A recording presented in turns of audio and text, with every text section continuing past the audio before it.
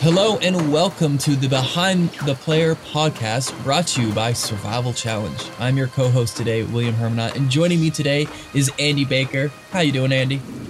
I'm doing all right. I'm really excited to finally. I never know if I'm supposed to say the guest's name when we open up here, if we want to save that as a surprise. But yeah, the man, the mystery. I am looking forward to chatting with our guest today.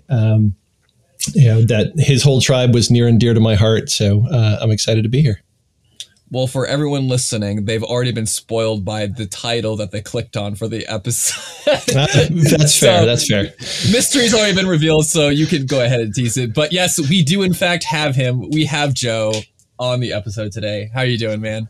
Good. I love that opening.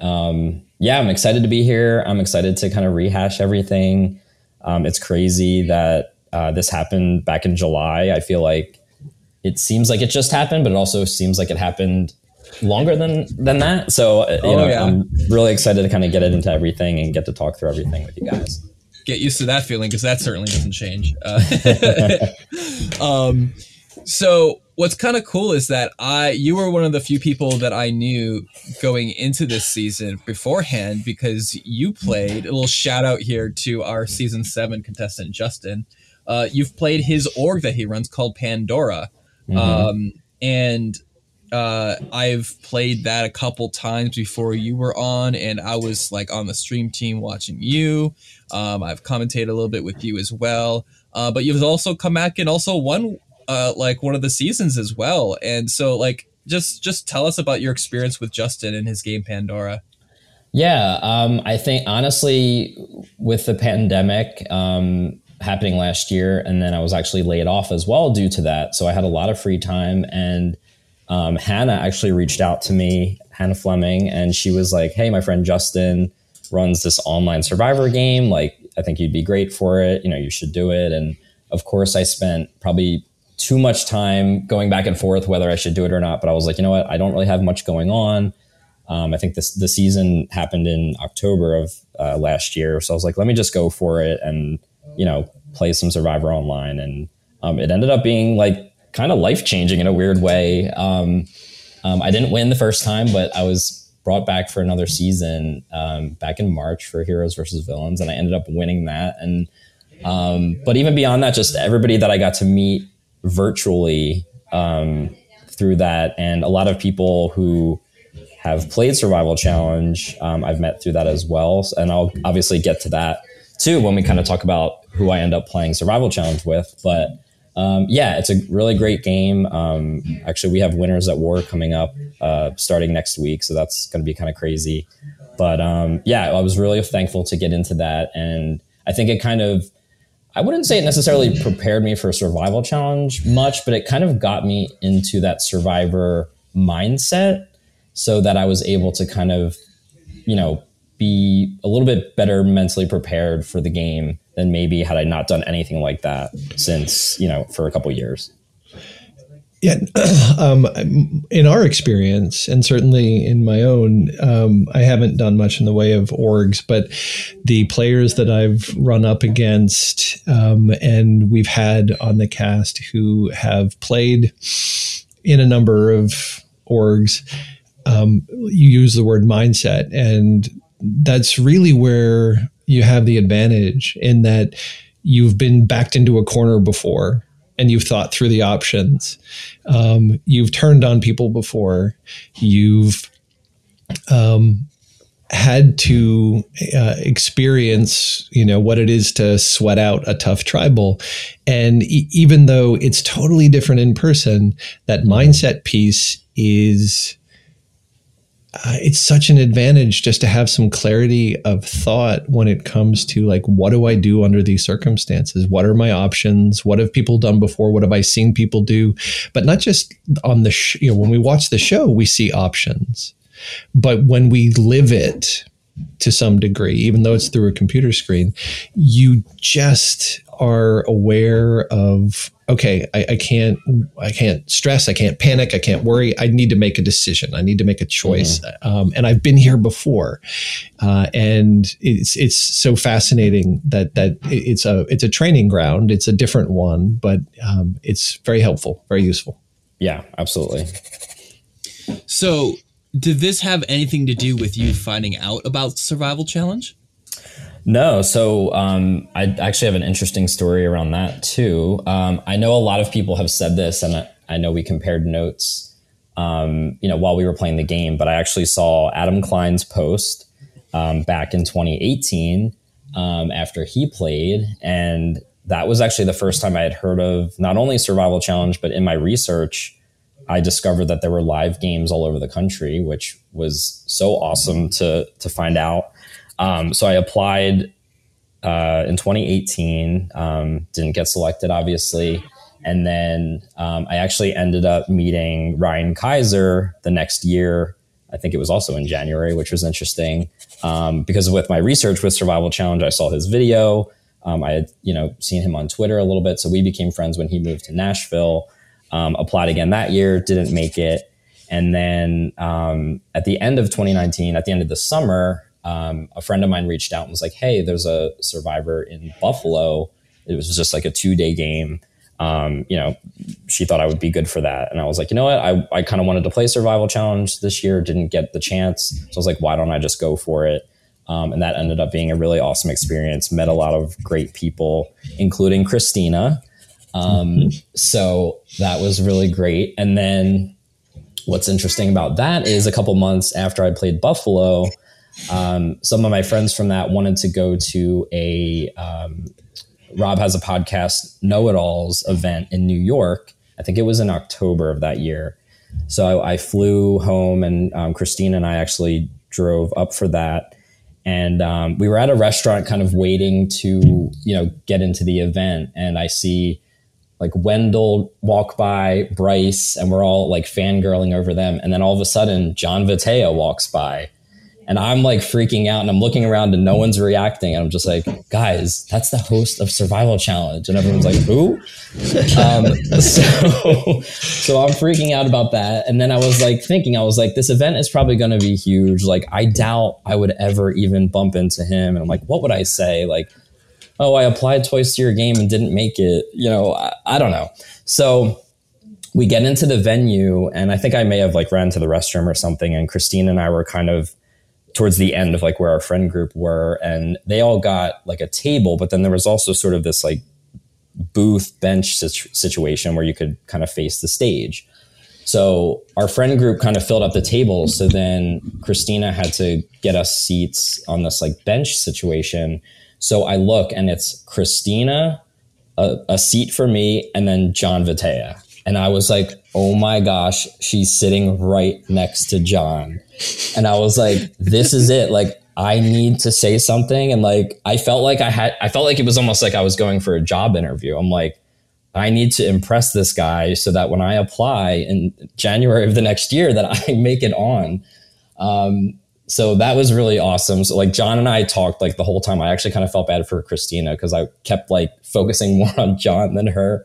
And then I think John's wife was there too. And I kind of felt bad for her because like John and I were just talking the whole time. But so that was really, really funny and really great. And he was super nice. And I was just like myself. I wasn't trying to like, ham it up just to like get on Survival Challenge. I was like, let me just be myself and see what happens. And then I think as we were leaving, he said something like, oh, I hope I see you in July, which I thought was really cool. And I was like, well, in my mind, I was like, well, you have the power to make that happen or not. So yeah, then I applied again that following January in 2020 and then got on. So kind of a crazy, weird way of kind of discovering Survival Challenge in different pieces. That's really cool. I love that story. Yeah, I remember talking with John because, obviously, Joe, you were on our radar from the previous years.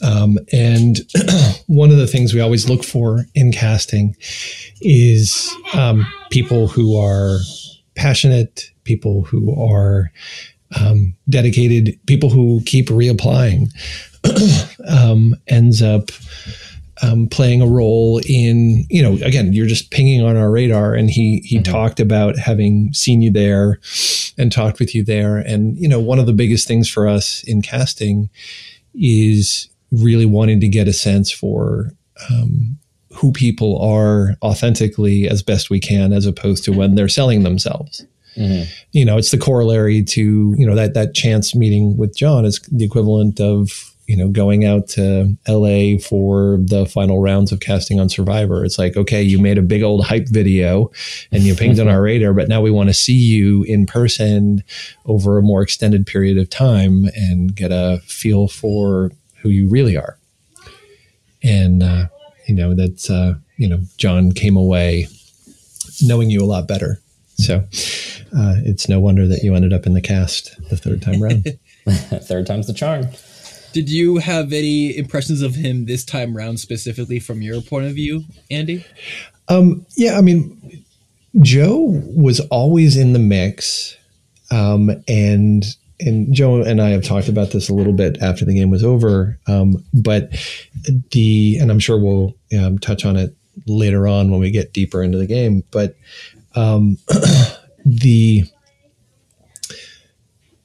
Joe is a remarkably nice and kind person, and that just radiates off of him.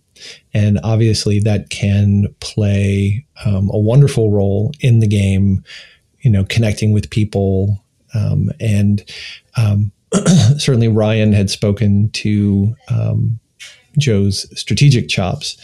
And for me, it was time. He again hadn't made it a couple of times. Part of that is when we're doing casting and it's demographics and not wanting to overload with certain age groups and all of that stuff. But it was. I always hate when I sound Probstian, because he always talks about casting and it's like, oh, they were in the mix and we were just waiting for the right season for them. But this became the right season for Joe to join us. And I remember seeing his video and it had become not polished in a fake way, but it had been like, okay, this is his best application video. He's putting his best foot forward.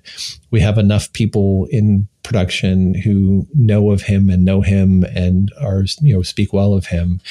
All right, he's got to be in the final mix. And, if he fits, he's there. He's earned a spot.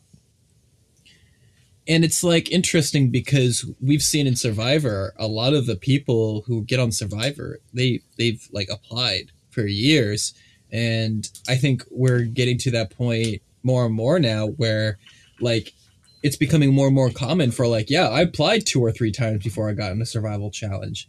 And, at face value, that sounds kind of disappointing. It's wow, you didn't make it your first time, or wow, you didn't seem like the first choice. But I think it's just a lot of the dynamics of the people that we have available and the kind of not low key typecasting almost. But then also the bigger factor is just the amount of, people we have coming in, and then we're only able to put in 24 people, which ultimately is not a lot of people. So there's a lot of people that we just have to turn away that are phenomenal players. So for every person that we have to turn away one year, it's more so likely that it's because we're bringing in someone who we've already done that to, in a sense, Yeah, I mean, it's a good problem to have that we have so many people apply.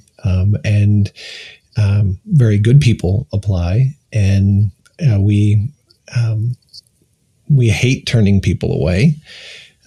You'll hear it all the time on the production side of things. We want to give the gift of the game to as many people as humanly possible, because it's just so much fun, and if you open yourself up to it, it can be it can affect you on a deeper level. And it's just, we get a bunch of applications and, again, we don't like feeling like, a professional casting group, or like we're not looking for archetypes or got people who will make big moves and all of that stuff. That's not what we're looking for. We're looking for a great game with some great people who are really into Survivor. And but yeah, no, we get people, as you point out, William, we get people who have been turned down once or twice. And one of the things, not that we're going to go out of our way to reject people twice so we can take them the third time to get this kind of feeling, but like those players end up coming in like,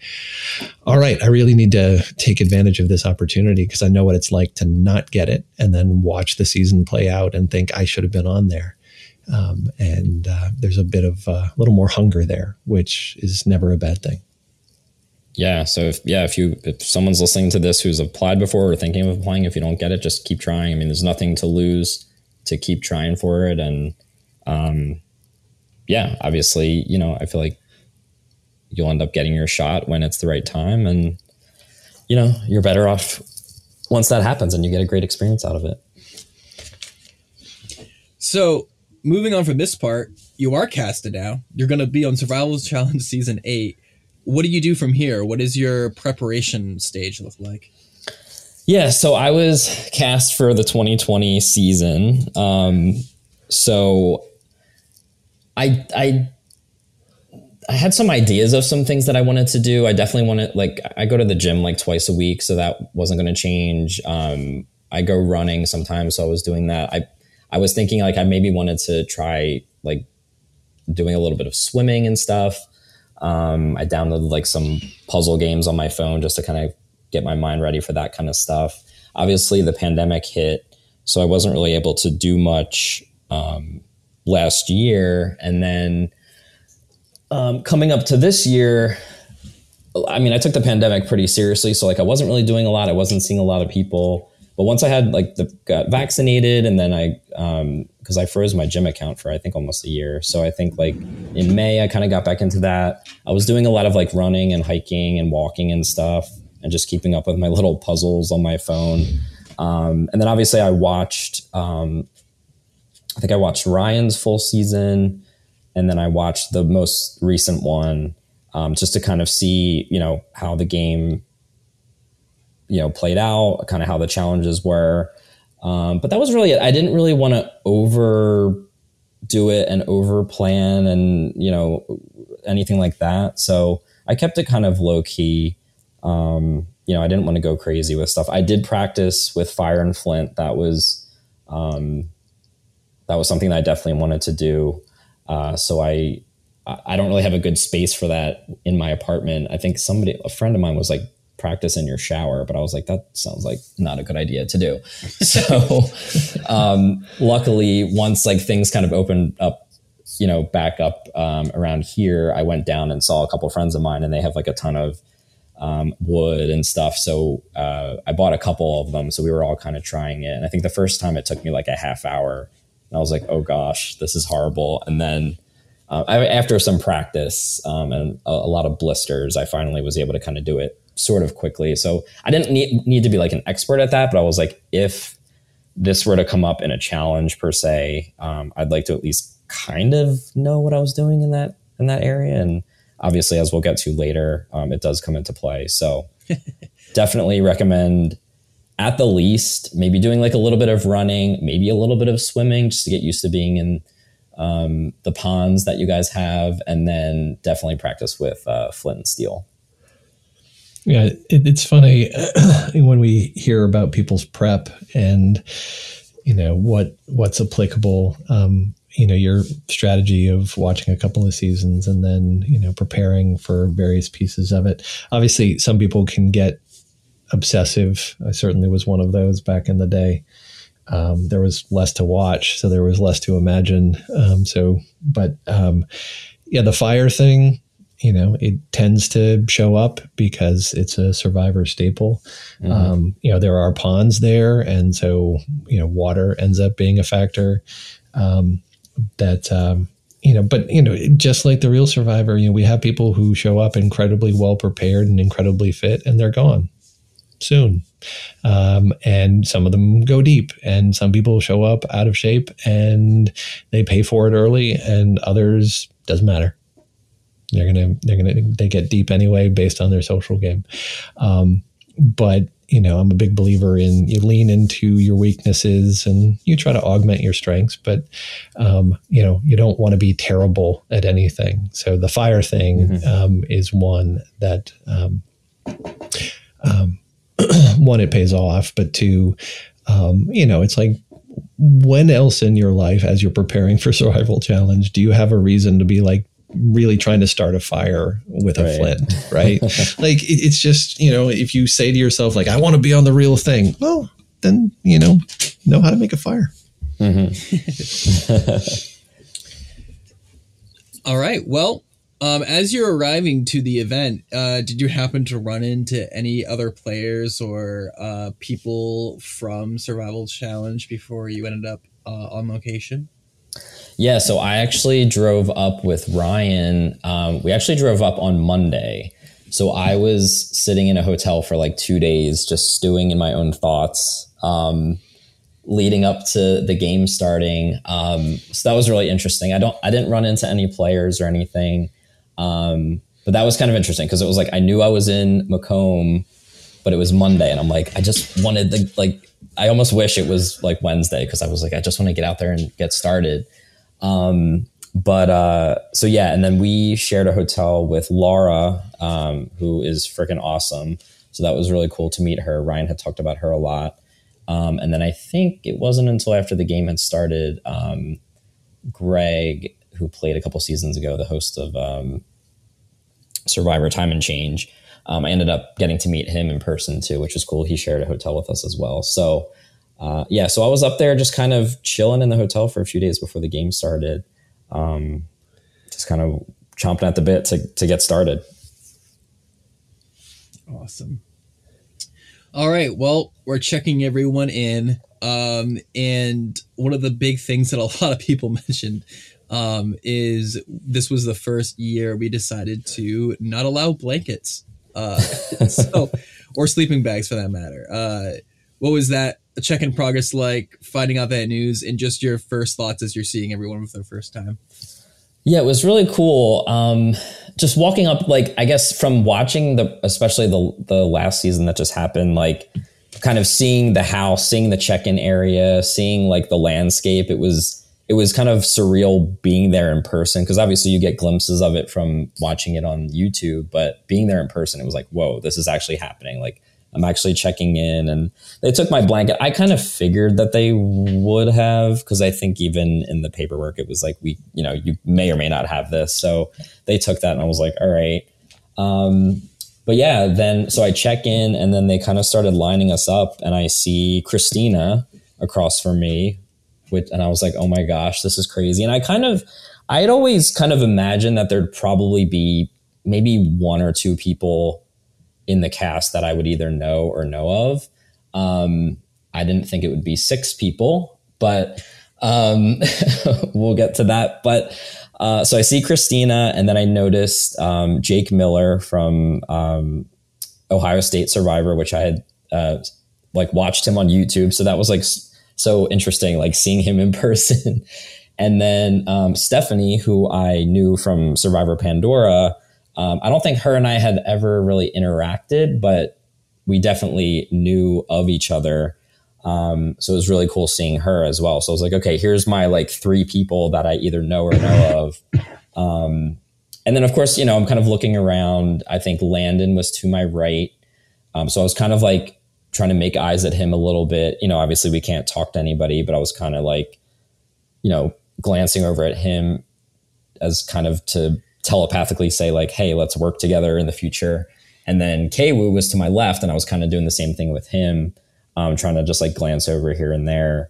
But yeah, just waiting in that, standing there was just it was just very surreal, a lot of surreal moments. And the other thing I noticed too, which I know a lot of people have mentioned, is there was a lot of guys on our side. I was on the right side or the left side, whichever way you're looking at the house.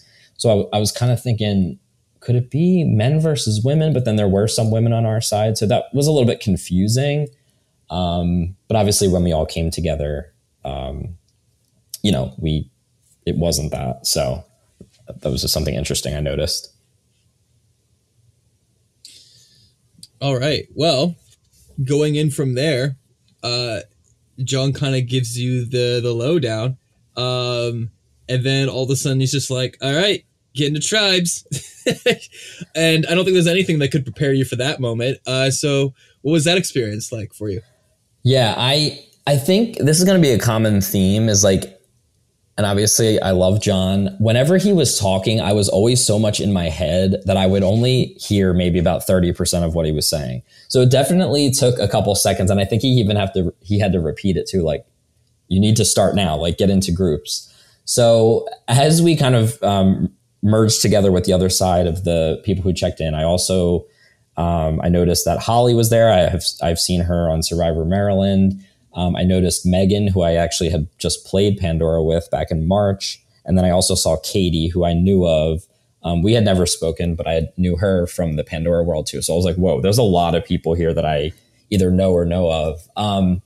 But anyway, where I was standing, I think we kind of just like almost just like formed a circle real quick. And I think we had 5 guys and 3 girls. So it was me, Landon, Christina, Stephanie, Morgan, Jamie, I think Stu, Alex. So somehow I think Stu kind of ran over to another group, and honestly, it happened so fast. It was like the flash. I just saw this like flash of a human being come running over, and all of a sudden Katie is standing next to me. And I think she told me later on that day, like, I recognized you. So I ran over. So she was the final girl that we needed. So it didn't really, I kind of thought like, this wouldn't be our actual tribe. But I was like, okay, this is like a good group. I know some of these people, so that's nice. And then we just kind of hit the ground running. A group went into the pond.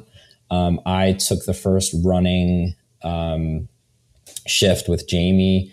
And I think I was just like, so like anxious and just like, oh my gosh, this is actually happening. Literally after the first run, after I grabbed the stuff and took it to our pile, I was like gassed out already.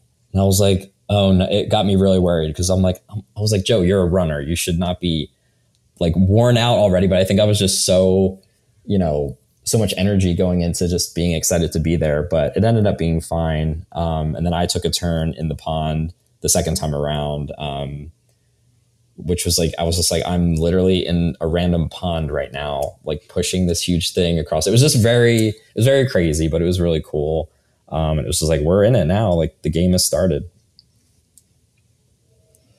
It's funny. A lot of people talk about that dynamic of, I did all of this prep and I'm ready to go. But then when John says go, you're just like, wait, what? Oh, this is happening. Mm-hmm. And you're far from the only one. Like you just get gassed in the first 5 minutes, and it's really, you just need to take some deep breaths.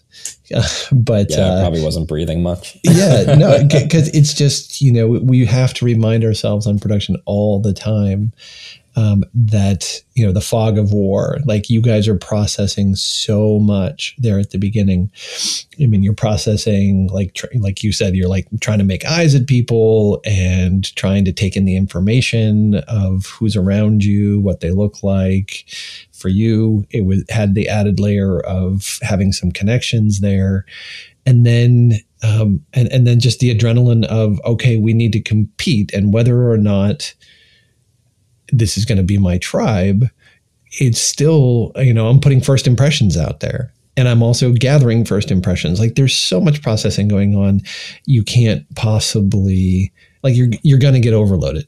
That's just what's going to happen. And obviously we saw some of that play out once you guys got out into the field, and we're trying to tackle that rope challenge. Oh my gosh. But again, that's where you take 8 people, all of whom are in that same mental state, and try to get them to cooperate and figure things out. It's a lot.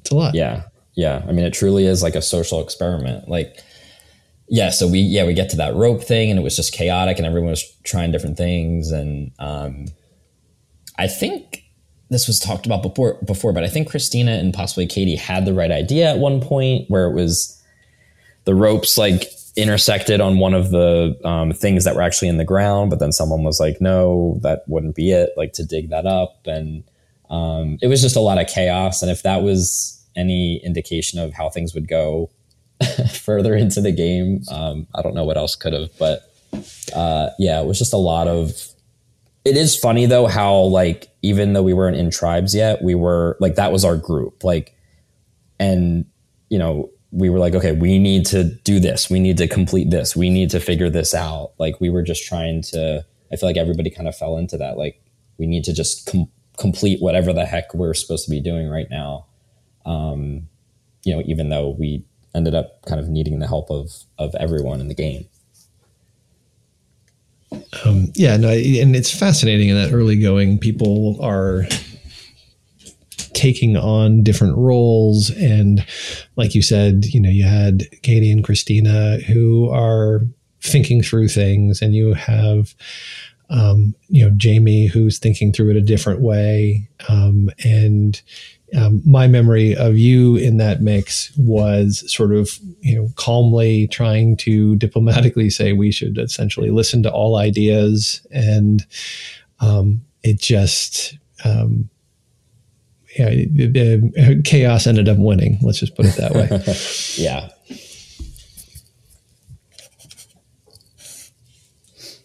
So from this point on, you know, the challenge continues, and it leads into basically you guys are reluctantly finding out that, oh, we're doing a one world bit here.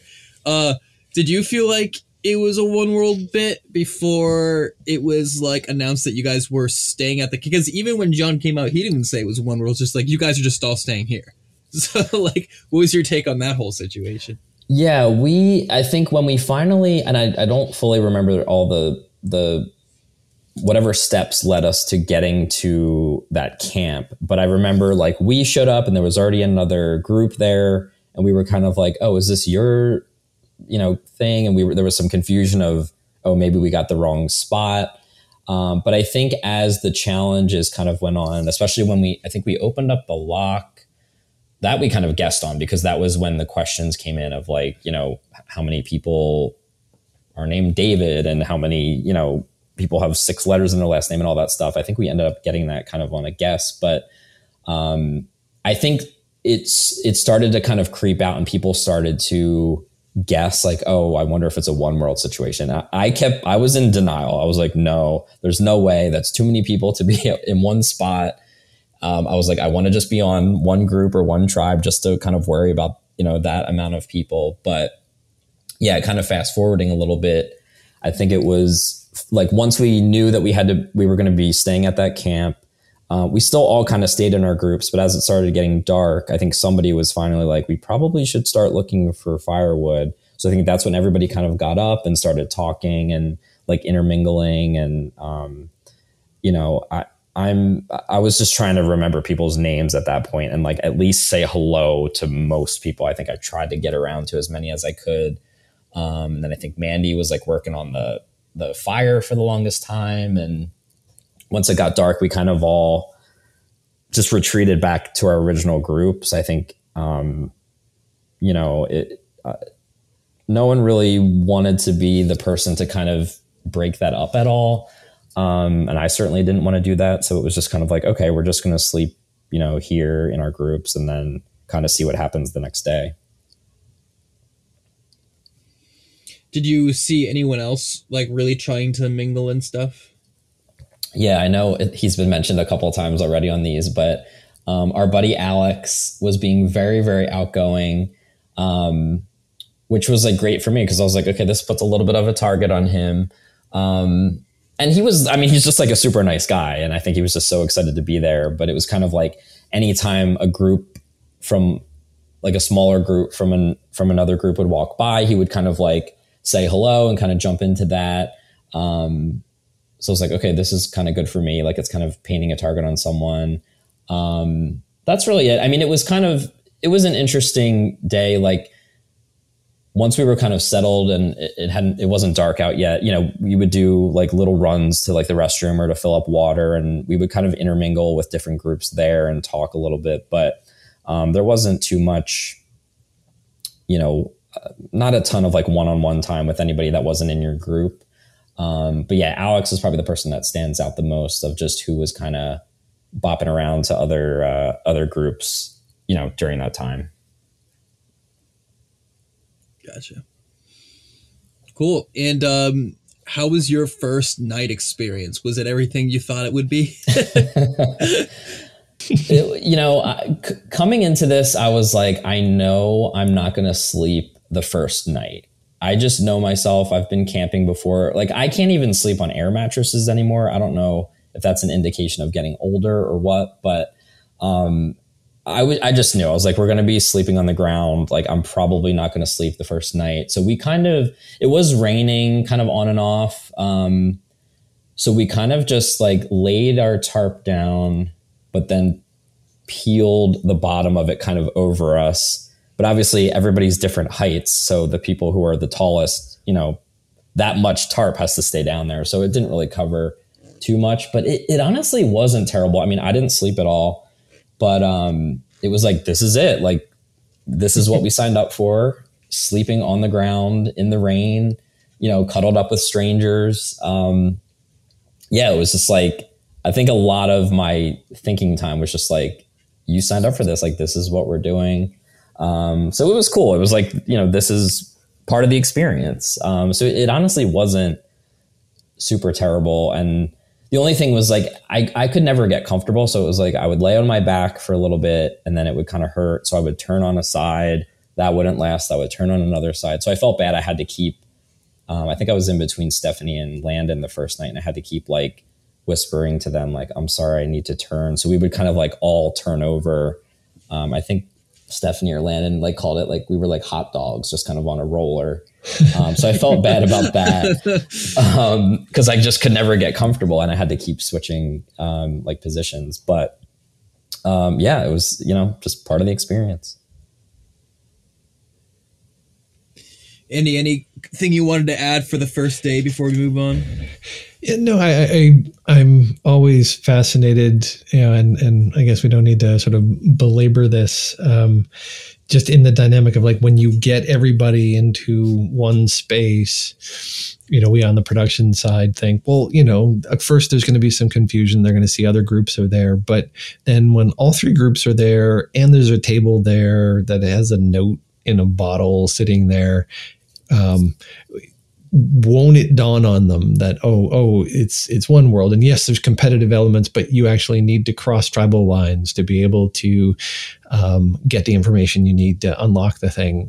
Won't that convey a certain amount of like, okay, we need to work together? And I mean, it's my working theory that, everybody is going to be somewhat oppositional until told very clearly that, you will not be breaking any sort of protocol by talking to other groups, and that you won't be judged harshly for doing it. I think a big roaring bonfire might have taken care of that.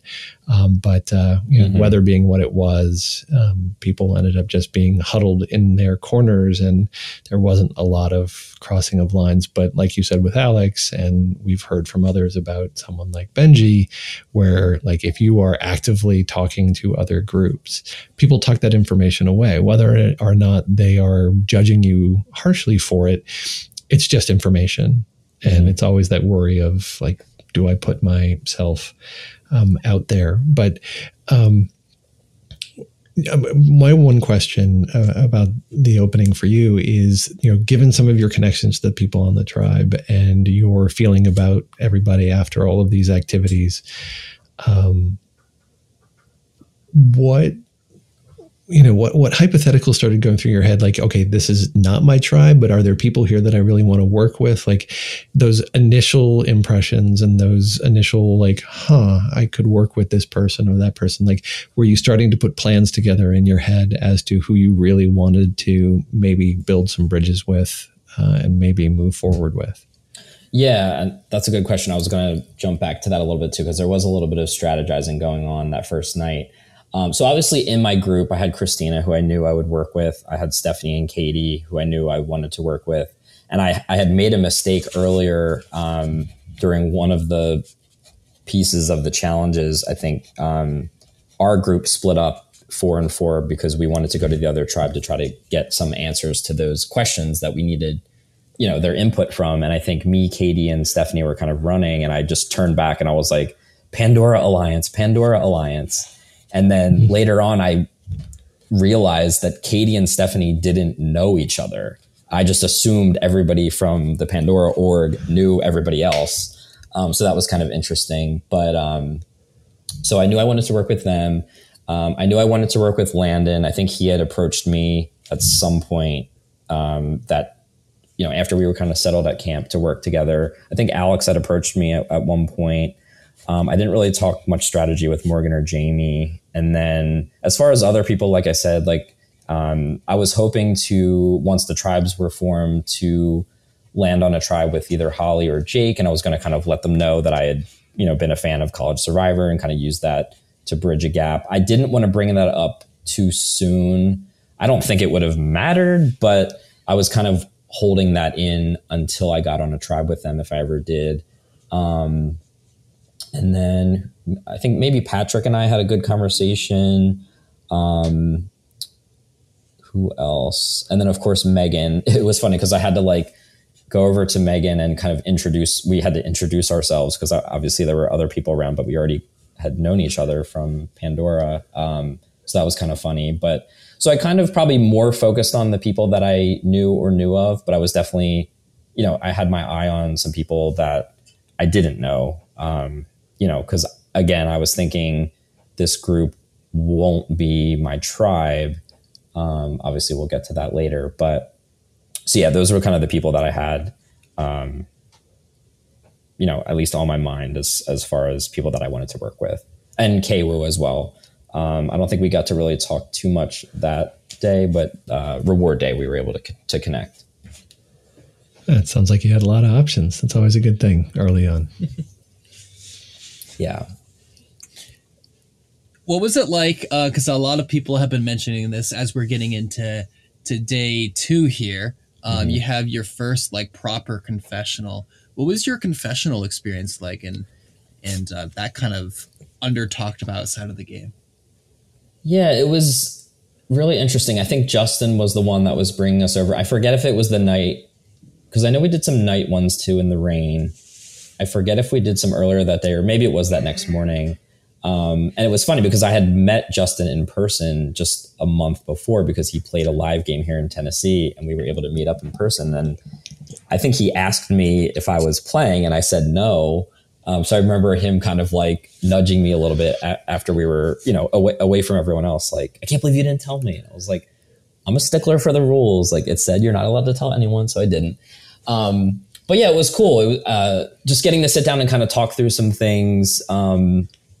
Again, it was another part of the experience. It's I'm actually doing a confessional. This is really cool. And I think I just kind of talked through, I don't remember much of what was said, but I think I kind of talked through some of the people in my group and maybe some things that had happened. But yeah, it was exciting. It was just another part of the game. Even just having all the cameras around, I think probably by the next day, that was kind of forgotten. Having conversations with people and there's a camera in your face, you kind of block that out after a while. So, but yeah, it was exciting to do a couple confessionals, and just kind of, cause you're so much in your head. So it's nice to just release some of that to somebody who's not in the game but who understands kind of what's going on. So, yeah, enjoyed that. Yeah. It's something funny. we don't, I was just setting you up here, Andy. I was just obviously you've been conducting confessionals as long as I can remember, and I know you really enjoy them. What's it like, constantly giving out these confessionals to all the players and getting this chance to talk with them individually? Well, it's funny. When we put the plan together, we're finding blocks of time based on what the game design is when we get to talk to the players. And, we found over the years that talking to people on Wednesday, it's good to get a little quick intro, which is what we did, just a few words. But, the game is hardly underway. But by Thursday morning, we're sort of chomping at the bit to, find out what people's experiences are and how things are starting to coalesce. And what burgeoning alliances do we have out there? But speaking to what you were just talking about, Joe, that, this feeling that, by day 2, the cameras are familiar. There's such a deer in the headlights in the first true confessional when you're sitting down and we're setting up and sort of walking through like, okay, production, doesn't share any information that you give us. And if you can repeat the question a little bit so that, we know what question, you're answering and stuff and whatnot.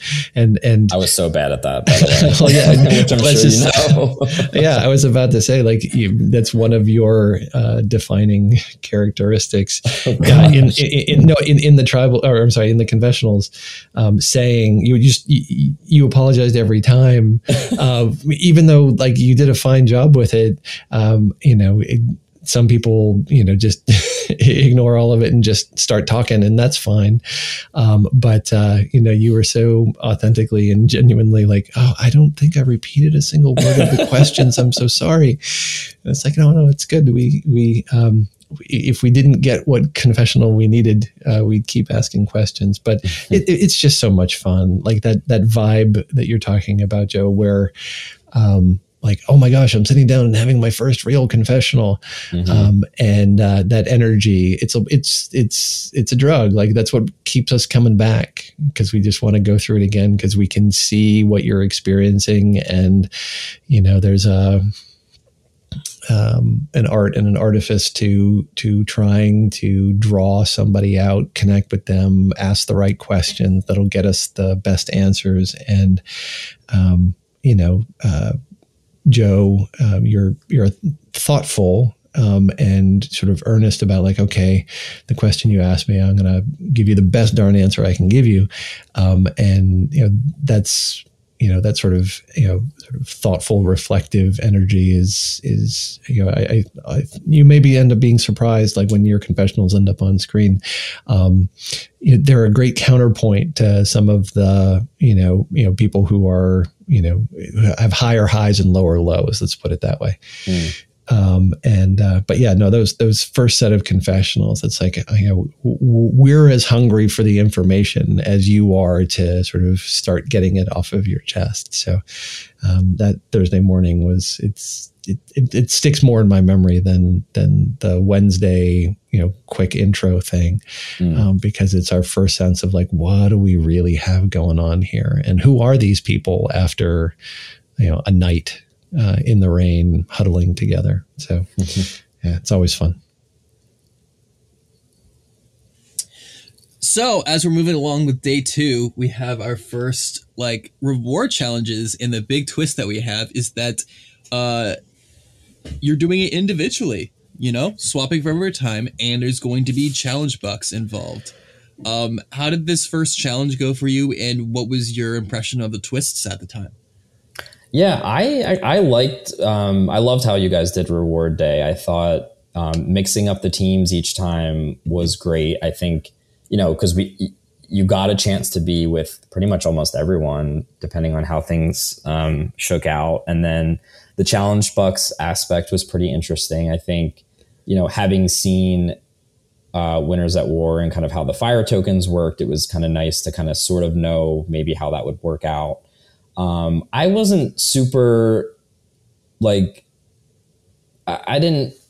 getting a lot of challenge bucks wasn't really my strategy, which is also easy to say now because I didn't really do that well in the reward challenges. I think I we all got one to start with, I believe. And then I think I only ended up getting 5 more.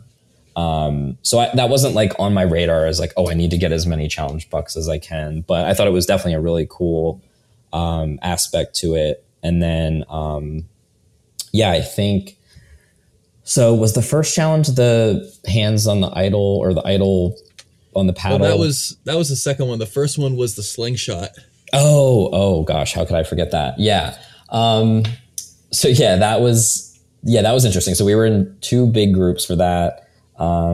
Stu took the lead on the slingshot, as we know. I took the role of like throwing the ball, the first person to throw the ball or whatever. Unfortunately, Mandy, we were on like a hill and the ball went into the pond a couple times and she had to just like jump in and get the ball a few times, which I felt so bad. But yeah, that was interesting. You know, I mean, Stu tried his hardest, like, you know, kudos to him for even just stepping up in that role. But I think it was kind of nice. Like I kind of went into the challenges, even as a whole, like I just wanted to be like average. Like I didn't want to stand out as like a challenge beast, but I also wanted to at least make sure I could contribute in some way. So I think I did an okay job at that. And obviously with the challenge buck, twist, like the people that started winning a lot, obviously everybody was kind of keeping their eye on. I think like Jamie and Benji and Chris maybe, are just 3 names that I remember thinking about as things were going on, who were getting a lot of them. So I thought, you know, that could paint a little bit of a target on you. So yeah, I loved how reward day went. And, I liked that we, you know, got switched up with different teams each time. So Joe, you listened to the Katie podcast, so you might be able to anticipate where I'm going with this. But you know, she said that, you know, when you got to the later challenges on Thursday, when you got to pick a partner or end up in a trio, that it was very much just grab whoever's around. And I look at your pairings, and you ended up with Caitlin, and then. I'm not sure if was that one random or was that, you know, you trying to build a bridge? What was your thinking there? Yeah. So that was the one where I think that might've been the first, I forget if that was before we had to do the hay bale challenge or not, but that one seemed a little bit more impactful. Cause John was like, you need to have a partner or something. And of course my mind goes to, okay, we're going to partner up and then pick tribes based on the partnerships that we have. So I think I remember talking to Katie or Christina about like, should we stick together so that we end up on the same tribe? And I think somebody was like, we probably should branch out. So I forget it. I don't know how it ended up happening, but I think somehow pairs started forming all around and I started asking different people and they were already paired up. So I walked over to, I forget who Caitlin was standing with. And I was like, do either of you have a partner? And Caitlin was like, no. And I was like, oh, perfect. And it ended up working out in a way of, like you said, building a bridge. Like I don't think I had a chance to really connect with Caitlin much before that. So it was really nice just getting that time again with somebody who I didn't get to connect with. And instantly I was like, oh, she would definitely be somebody I would love to work with once we get into tribes. You know, again, it didn't happen that way, but, and I think the other time we had to pick, well, I'm sorry, I'm kind of jumping around a little bit, but when I ended up being partnered with Kwu for the balancing of the idol thing, that was kind of the first time I was able to have like a really good conversation with him with no one really able to hear. And I told him, I was like, listen, like we kind of, you know, talked a little bit about ourselves. And then I was like, hey, I really want to work with you. Like, I hope we end up on a tribe together. Which again, I feel like I keep, teasing future moments, but you know, that'll come into play definitely later on. So that was nice. And then I think the other time we had to pick people was for like the hay bale and the knots challenge, which I was terrible at. It ended up being me, Stu, and Stephanie. I think that was more of just like, we might've just been standing next to each other and we were just like, hey, let's do this together. I don't think there was much strategy, at least on my part, for that one. But, so yeah.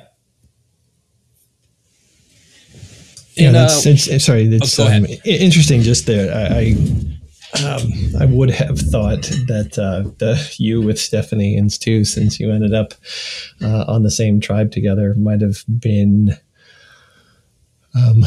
something a precursor, and that led you down that path. But it sounds like it was more happenstance than anything. Yeah, and we ended up being the last 3 picked for Halata later, which is interesting now that you bring that up. So yeah, it was like a little live teaser of what was to come. Now, let's just briefly go over some of your personal highlights before we get to the picking of the tribes there. Mm-hmm.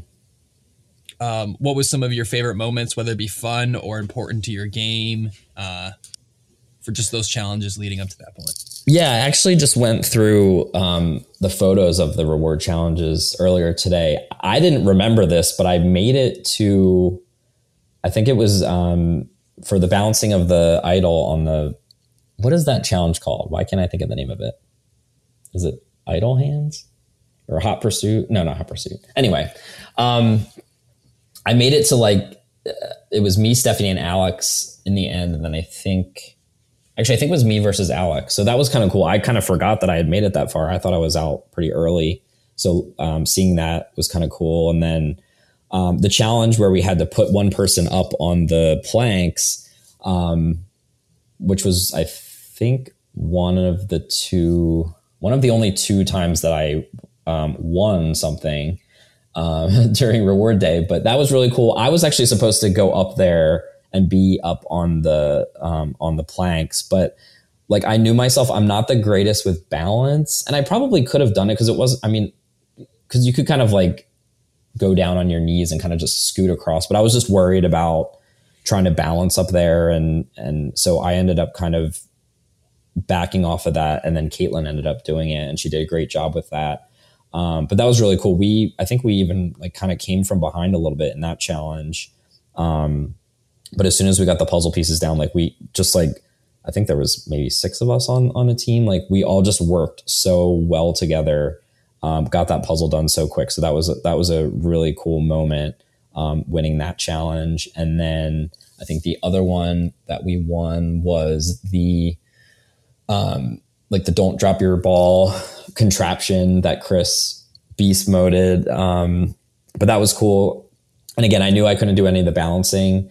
But I'm better at balancing things, I guess, like using my hands. So I was like, I'll be the person that transfers the ball, but I knew I couldn't do the balance beams. And our team worked really well together for that one too. So not to just highlight the things that the moments where we won, but they were just nice moments, especially because, like I said, I wasn't really winning a ton that day. So it was kind of nice to get a couple wins under my belt, and get a few challenge bucks along the way.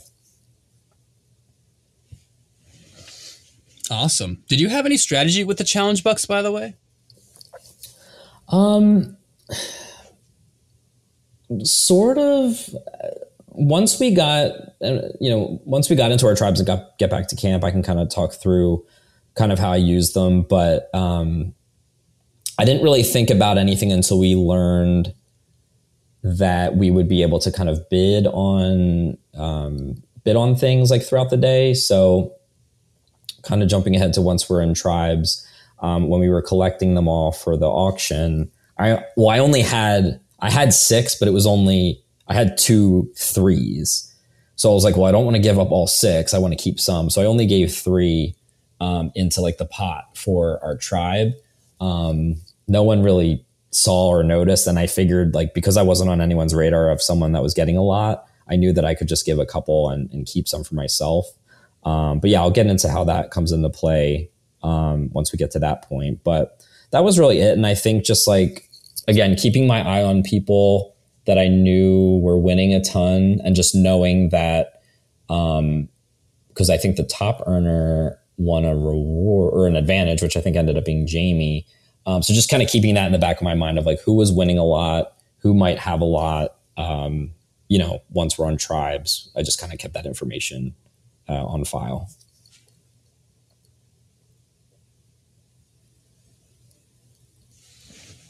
Cool. Anything else to add, Andy? No, I'm just sitting here eager to get to the schoolyard pick. So, well, let's wait no more. Let's get right into it. Joel, tell us about your role in the schoolyard pick and how it turned out. And then after you finish explaining, how it turned out and how you think that impacted your game, I'd love your take on if you could make your own team and choosing every single person, who would it be? Oh gosh. I think you asked someone else that before, and I didn't think of an answer, but we'll get to that if I can think of something. So we get to that moment and we're all pulling, the rolled things out of the bag. And then I see that, I think it was Jake, Miller, Kelsey, and then Jamie are the captains. So yeah, I was just like, this is it. Like, this is where we pick our tribes finally. Like, I really didn't know what to expect. So Jamie picking Landon, I wasn't surprised by. And then, Kelsey and Jake picked their people. I knew after a couple picks that, like, I didn't want to go to another tribe. But so Jamie picks Landon, which I wasn't surprised. Landon picking Morgan actually really shocked me. Just because I didn't notice that they had really connected much, especially like the first day. So that was kind of surprising. I was like, And I don't know if I was thinking I would be Landon's top pick, but I figured I'd be somewhere up there. And I was like, okay, that's kind of interesting. And then I was like, I don't know who the heck Morgan's going to pick. And then Morgan picks Katie, which also surprised me. And I was just like, wait, what's happening here? Like, I didn't really see them connecting much, which kudos to them if they were able to do that kind of unnoticed. So then once Katie was picked, that was like, anytime anyone was picking on the other two tribes, I was just like not looking over there, like looking down. I didn't want to make eye contact. But then when Katie got picked, I was like, oh, perfect. So I'm like staring into her soul. I'm like telepathically telling her, like, pick me, pick me, pick me. And then she picks Christina. And I was like, okay, like, and they had clicked like really quickly in our first group. So I wasn't super surprised by that, but I was kind of hoping she would pick me. And then when it got back to Christina, I was like, okay, like, I need to be picked. Like, we're getting low in the numbers. And I think at some point during all of that, Alex randomly had gotten chosen for Tumunga, and I didn't want something like that to happen to me. I was like, I don't want to get randomly pulled, to another tribe. So luckily, I'm making eyes at Christina and she picks me. I was like, thank you for that. And then it comes down to my choice, and I had to pick a female. So it came down to Stephanie, Megan, and Grace. And I knew, I was like, I have to pick Stephanie because I'm like, I can't let her get sent to another tribe and be the only, person from our original group. So of course I picked Stephanie. And then as I'm walking, I don't know. I think pretty early on, I was like, wait, this is pretty much our original group from the start. And I wasn't really paying too much attention to what the breakdown was on the other two sides. Except like knowing that Alex was from our group originally and was over there. And then of course we got Stu. And I had to kind of break the news to him that it was a 7-1 situation, which was kind of tough to do. But, so yeah, it was nice to just finally like be on our tribes, get our buffs, get our shirts. Like, of course that's a big moment. As far as picking a whole tribe, I don't know if I have an answer to that. I mean, I think, like I mentioned before, some of the people that I had connected with that weren't from that group, like Kay-Woo, maybe Patrick, Caitlin, Jake or Holly, Megan, like there's definitely other people that if I would have ended up on my tribe or if I would have ended up on theirs that I could have, tried to connect with. But, I was happy with the group I was on. I think, again, knowing of Stephanie and Katie and then having Christina, I was like, this is perfect. So yeah, I think it worked out in an interesting way for sure. Did you have any worries at this point that, because, you mentioned like, I didn't want to end up being, stranded on a tribe where I'm easily outnumbered. And obviously you had that dynamic with Stu, but when you only have one, and I'm jumping ahead a little bit and we don't have to talk about it yet, but like that creates a dynamic where, well, yeah, sure. You got one easy vote, but then you're going to have to turn on each other. Yeah. And it gets, so was that a concern at all at that point when you looked at your 8, or were you just like, okay, I'm feeling good because, I have some strong connections here. And I'm not feeling like, when the second vote rolls around that anyone's going to be saying my name. Yeah, I think I probably thought about it a little bit, maybe closer to that night or maybe even the next morning, but I hadn't really connected much with Morgan or Jamie. So just in my mind, I was like, okay, I want to work with Christina, Katie, Stephanie, and then also Landon. So I was like, at least I have some inroads with them. And then, I could try to use the time to maybe connect with Morgan and Jamie a little bit. I wasn't super worried about that. And obviously no one thought we were going to lose as much as we did. So, of course that's going to come into play, but I don't think I started thinking about it until maybe the next day or the next morning. Just really about the dynamics. And I didn't want to think ahead too much, but I knew that I had a good amount of options. So I didn't necessarily feel worried. It was a little bit worrisome, like I mentioned before, just being lower on the totem pole of when I was chosen.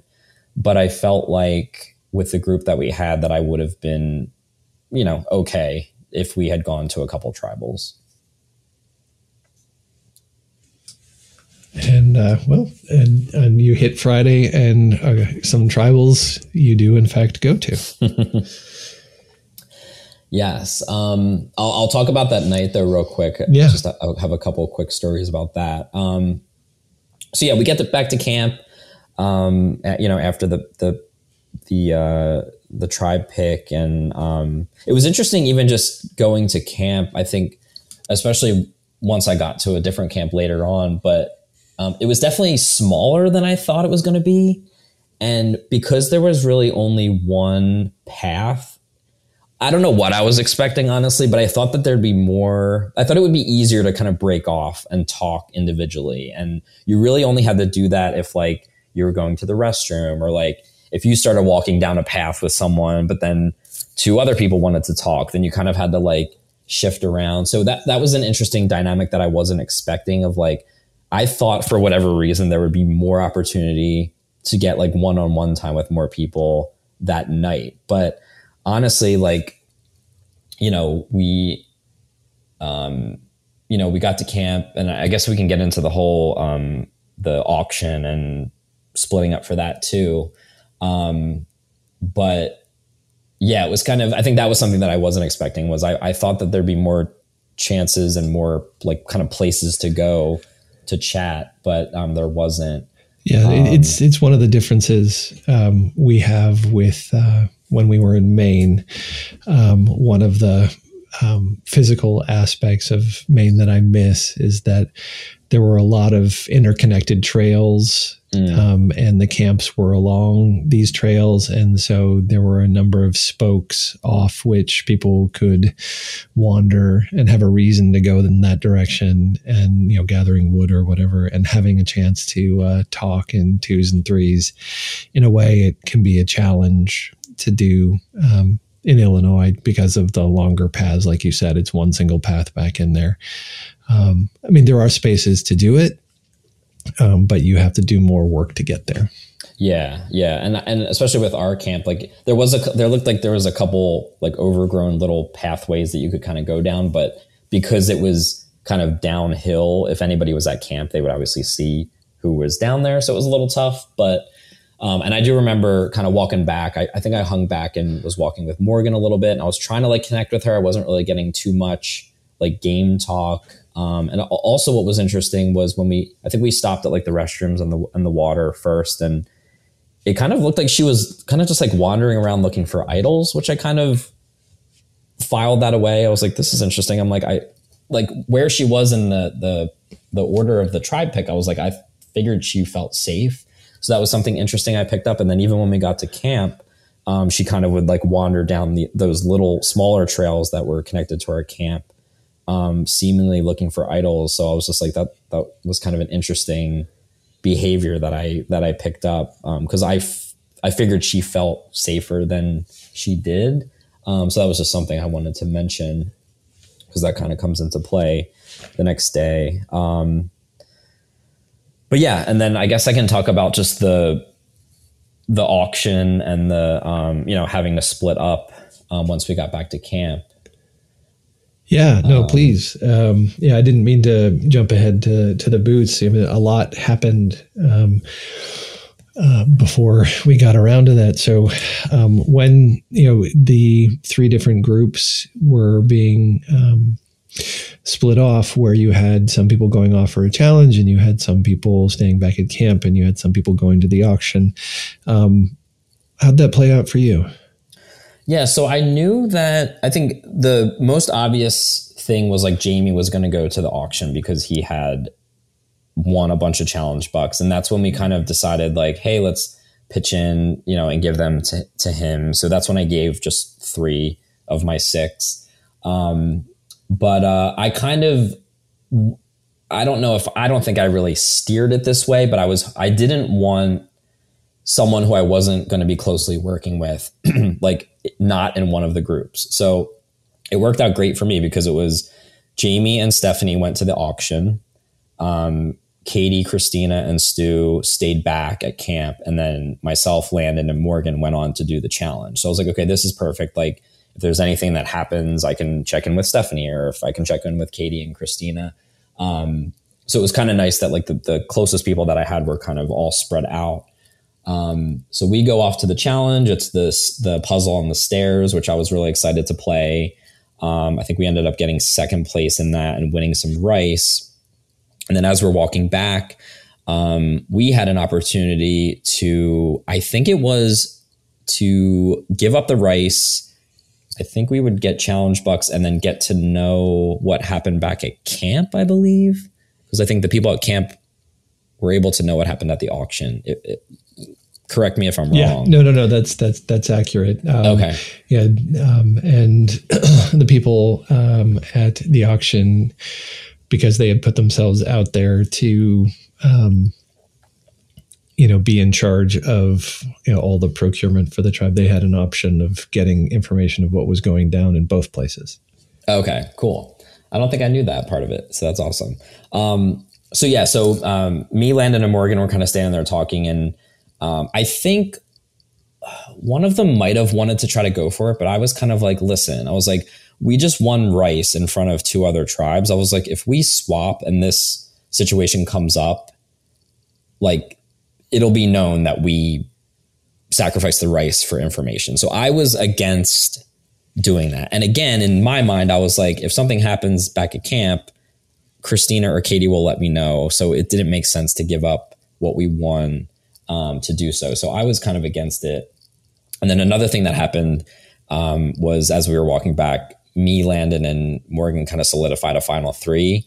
And that was really probably the only time that like Morgan and I at least had talked any game. So of course I said yes to that. We'll see how that comes into play later. But so that was just some more game talk that happened. But yeah, we got back to camp. It was funny. Stu, Katie, and Christina were just sitting on like the tribe box. It was just like we were coming back home to like our parents or something. And then we showed them that we won like the rice or whatever. And then I think Stephanie and Jamie came back a little bit after us with like tons of stuff. So we were all just like super excited. I think, Jamie jumped on kind of, hey, let's get the fire going. So we started kind of collecting firewood. There was definitely some strategic talks happening. Again, it was a little tough because we were kind of all in that one area, but, you would get a couple whispers in, and, I kind of solidified like wanting to work with Stephanie, and I solidified wanting to work with Christina, and solidified wanting to work with Katie. And then Landon was also pitching a couple different, he pitched like a 5 with him, Jamie, Morgan, myself, and Stephanie. And then of course, talking with Christina, I think he pitched a 5 with her and Katie, replacing me and Stephanie. So it was nice having Christina to kind of compare notes on kind of what was happening. And it was also just really interesting navigating, knowing Katie and Stephanie, but not letting Christina know that. And then also knowing Christina and not letting Katie and Stephanie knowing that. That just got so jumbled in my brain. But it was just like, I had to keep that. I don't know.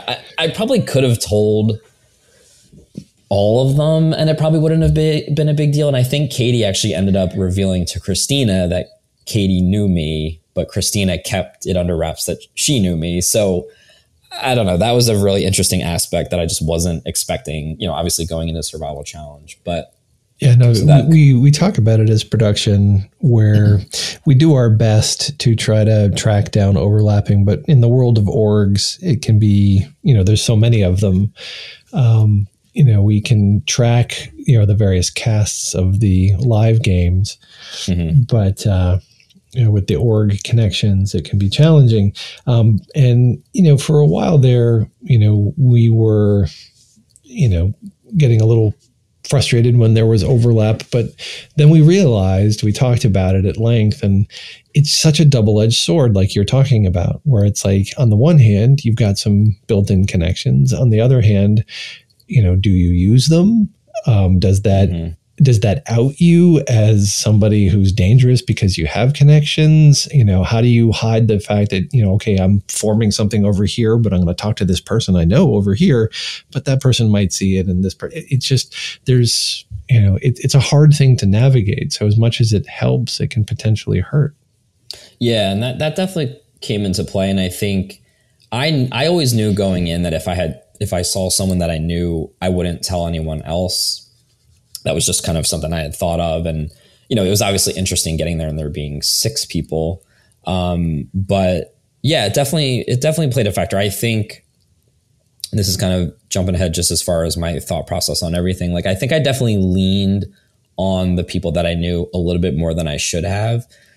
But again, being on a tribe with 3 other people that I knew, it was really kind of like my first experience with that. I mean, playing like an online game where there were some returnees that I knew is a little bit different, but being in person with them, it just adds a whole another layer. And so yeah, it would have been, I think it would have been interesting to have put me on a different tribe where maybe I only knew one person and kind of see where I could go with that. But it was kind of like a blessing and a curse in a way to kind of have 3 built-in allies in a tribe of 8.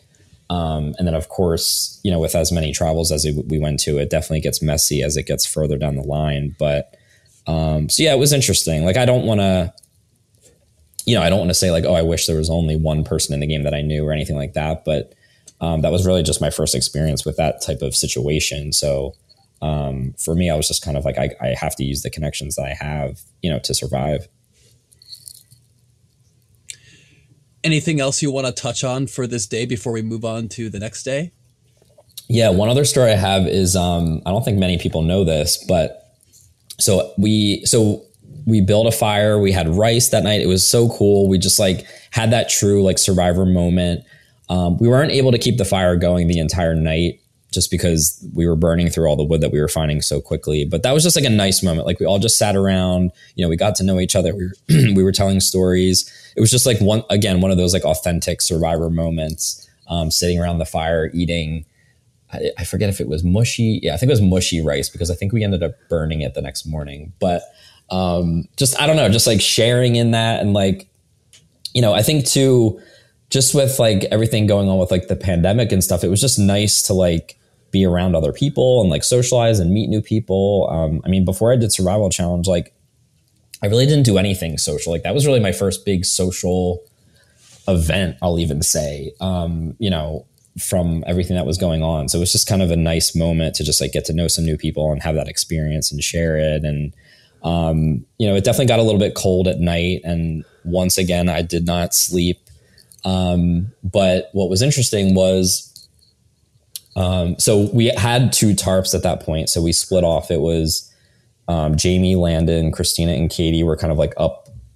It was kind of like a slant or a hill. And then myself, Stephanie, Morgan, and Stu were down in the other one. But I don't know what happened. I think I don't know if it was from the tarp or something. I kind of moved the tarp, and all of a sudden both of my eyes started burning. And it was the most intense feeling that I've ever had. And I kind of like shot up and I was like, what is going on?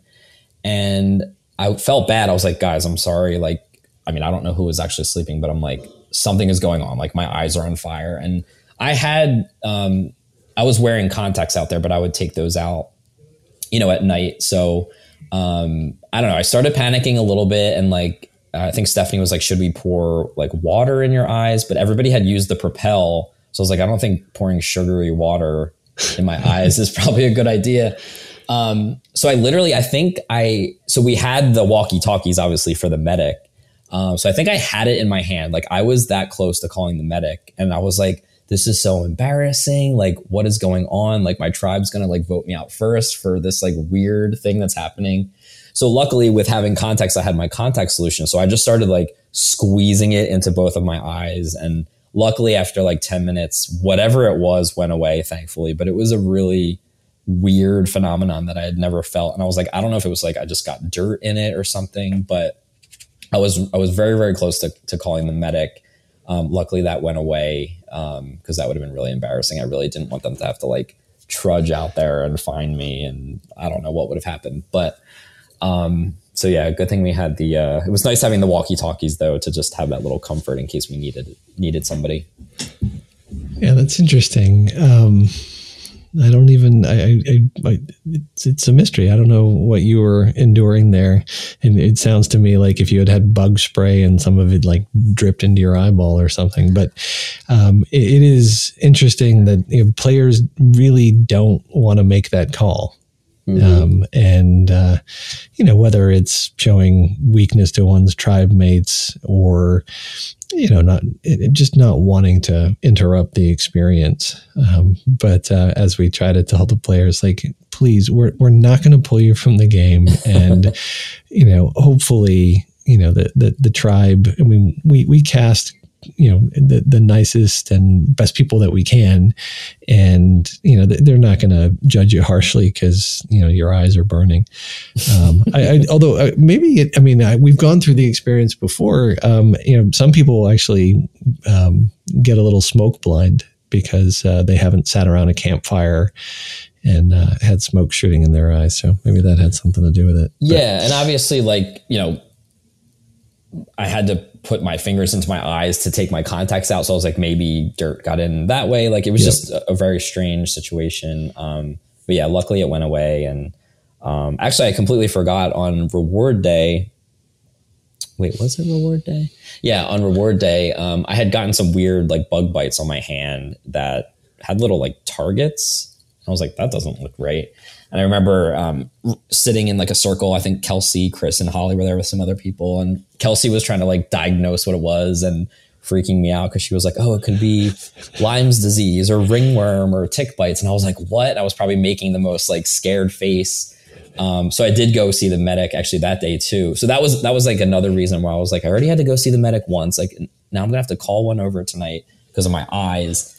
But it ended up being fine. They, whatever it was went away by the next day. But I was just like, I don't want to be the one known to like be calling the medic every 5 seconds. Yeah, that's not what we want our survivor story to be, right? Mm-hmm. So let's get into the big day. Next day comes, and you guys not only go to the first tribal, but you go to the first 2 tribals. Oof. And let me tell you, I know what that's like. It's not fun. So break down the process of these back-to-back challenges and tribals for you guys in your tribe. Yeah, so I do want to say, going into the night before the immunity challenges, I actually was 100% on board with not voting Stu out first. The people that were kind of in my radar were sort of Morgan and Jamie. And again, nothing that they necessarily did. It was just, we hadn't connected like strategically much. I think Jamie and I had our first one-on-one conversation like the morning of the immunity challenges. And again, like Landon had pitched different 5s and 3s. And, of course I was just kind of saying yes to everything, but they were just by that point, it was kind of like, I was kind of set on who I wanted to work with. And, I felt like we could probably use Stu. And I think at one point he like ran over to his old groups and was like bringing us back all this information. And I was like, we could maybe use him to bridge a gap later on at a swap. So I went to bed. Again, I didn't sleep, but I went to bed that night, like 100% not wanting to take Stu out first. But that next morning before we headed to the challenges, I checked in with Christina, and she was kind of like not on board with it at that point. And I don't really know what changed. Maybe she can get into that with her podcast. But I was like, if I don't have Christina, basically Christina and Katie were such a strong pair by that point. So I was like, if I don't have them on board, it doesn't make sense for me to stick my neck out to, try to change the very first vote. So I did want to keep Stu, but it didn't happen that way. But after we lost the first challenge, which it was kind of close. It was the blocks challenge, I believe. Retrieving the blocks, which it was really cool to even just do that challenge, because of course we've seen that on the show a bunch of times. And then we just couldn't get, them stacked, unfortunately. But I remember kind of, it was like, okay, like the game is on now. Like we have to vote. And I remember things being a little bit chaotic and, in the holding area, which, was, I know it's been talked about before, but it was nice that you had different sections that you can kind of pull people, around and have one-on-one conversations. So that was kind of nice. But the vote was like basically going to be Stu, but then I think Jamie and Landon kind of got nervous if he had an idol, because we were telling Stu to vote for Morgan. And obviously they didn't want to lose Morgan. So they came up to me and they were like, we're throwing 2 votes on Christina.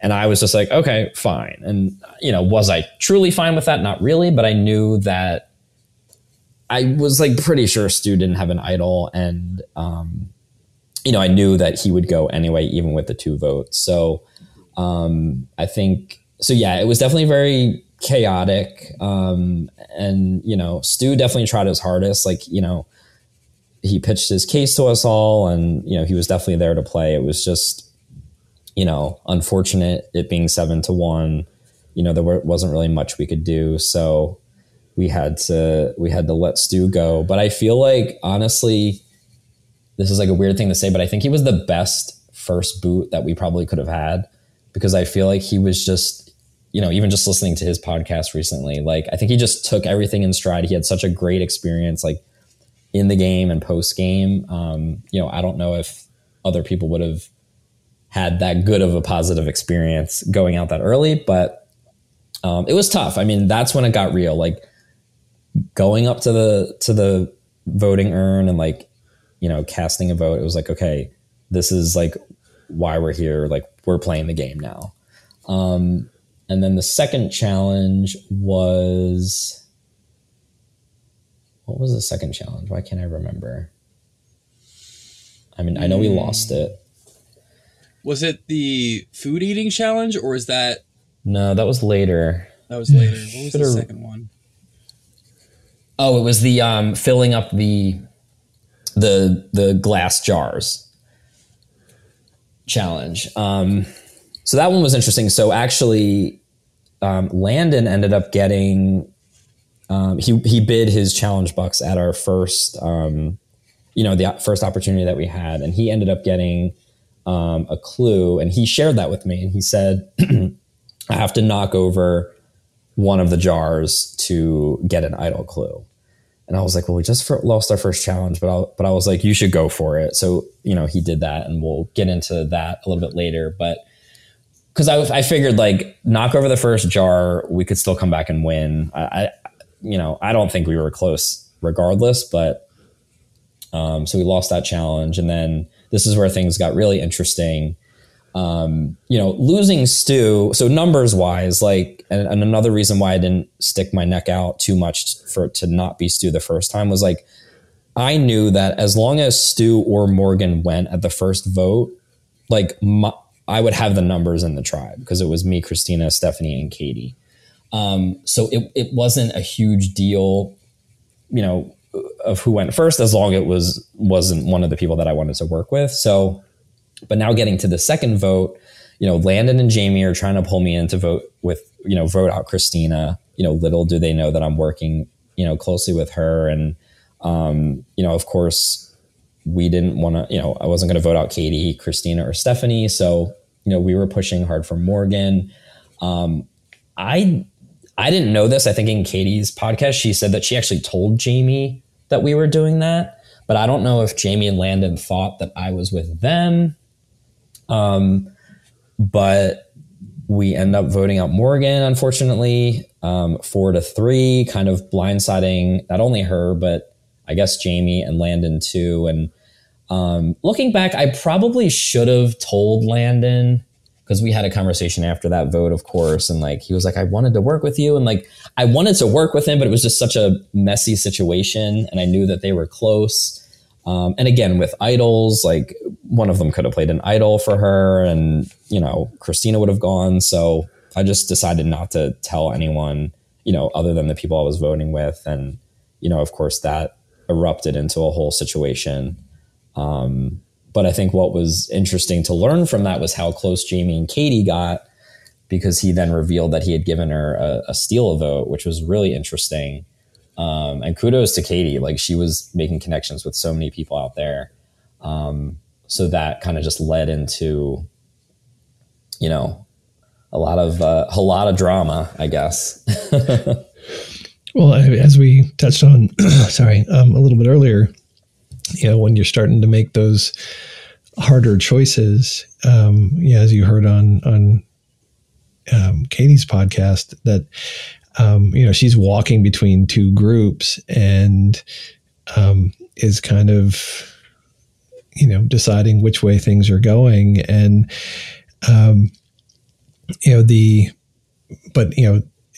it got very real very fast for you guys in a way that it didn't have to on the other tribes. And that's just the nature of the composition that, you know, interestingly enough, like you said, you were interested in working with Stu, and you weren't alone in that. Christina and Katie had talked about it in confessional, that maybe it isn't our best option to get rid of Stu. And I don't know that anyone was articulating it. I think people just felt it. Like, if we vote Stu out, it's just going to delay the inevitable. That, you know, we don't want to vote out anybody, but that second vote is going to make something explode. Yeah. And do you want to wait for that to be the second vote? Do you just rip the Band-Aid off in the first one and, you know, use Stu and then, you know, take, you know, somebody from your original tribe out? But that's really hard to do in a first vote. But I think, you know, the vibe, certainly for me, giving your guys confessionals, was that it's going to get messy as soon as that second vote hits. Because we've got some people in the middle. Essentially, it was Katie and Christina, but mainly Katie deciding, okay, am I going to go with this Landon thing, or am I going to stick with the 4? And, you know, the voting Stu out helped, like, okay, I don't have to think about a 5. I can have a 4. And that shields me for 3 more votes. And that's a comforting feeling. It's just, you know, the people who are on the other side of that are not going to be happy, because they're all a part of your original tribe. And, you know, promises made, promises broken. Yeah, that definitely just, like you said, kind of just kicked things up a notch. And it was just interesting seeing, like, and I get it, like, putting myself in Jamie's shoes specifically, like, you know, he thought he had this close thing with Katie, and, you know, he was in an alliance with Landon and Morgan. So to lose an ally, and, yeah, it was just, you know, I totally get it. And, yeah, that just, you know, well, and as you touch course. On, yeah, well, and as you touch on with, that, extra vote, you'll see it when an episode finally comes out with that confessional in it, where he earnestly and honestly wanted to work with Katie, and that was his gesture of, like, this is real. I'm giving you something. I'm giving you power, because he had a choice to either keep something for himself or give something more powerful away. And he chose to give the more powerful thing away, because he wanted to show Katie, I'm legit and I'm working with you. And so it was a bigger blow for Katie to turn on that, Right. to betray it as he saw it. But we see it happen all the time, right? Like, circumstances change, and you guys had a 4 that came together, and it was a 4 that people trusted more. It was probably, it's bad enough that you had to go to the first 2 tribals, but worse still that the second one had to, rip the lid off of everybody's plans being exposed to sunlight without there having been any other tribes go to tribal yet, so that you could see them doing the same things. Right. Like, when you're the first one doing it, everyone's looking at you like you're the first one to betray an alliance, and create some hostility. And, it's just easier when someone else has done it first. Mm-hmm. Absolutely. Yeah. So yeah, that happened. And then, it was just so interesting just seeing that all play out, and, Katie and Jamie kind of getting into it, and Christina getting in the mix, and it kind of spilling over in front of the other 2 tribes, which I was just like mortified by. I think at one point I was just like, I think I said something just kind of like, can we just like drop this while we're in front of people? And I think it like paused for a second and then like picked right back up. I think when John announced that the next challenge was fire making, which Jamie had obviously worked really hard on at camp. And that's when he had his like infamous, I'm not doing that, speech and all that. So it was just, we had our issues at Halata, but it was interesting, like having it spill over and have the other tribes see that, and who knows what the heck they were thinking about us at that point. But, so yeah, it was really, really interesting. Not, and we weren't expecting to lose 2 in a row. So it was like, that definitely hurt, and it just kicked things into gear quicker for us. You ended up getting a brief respite, but then going back, which was Jamie's departure. What was the vibe going into that one?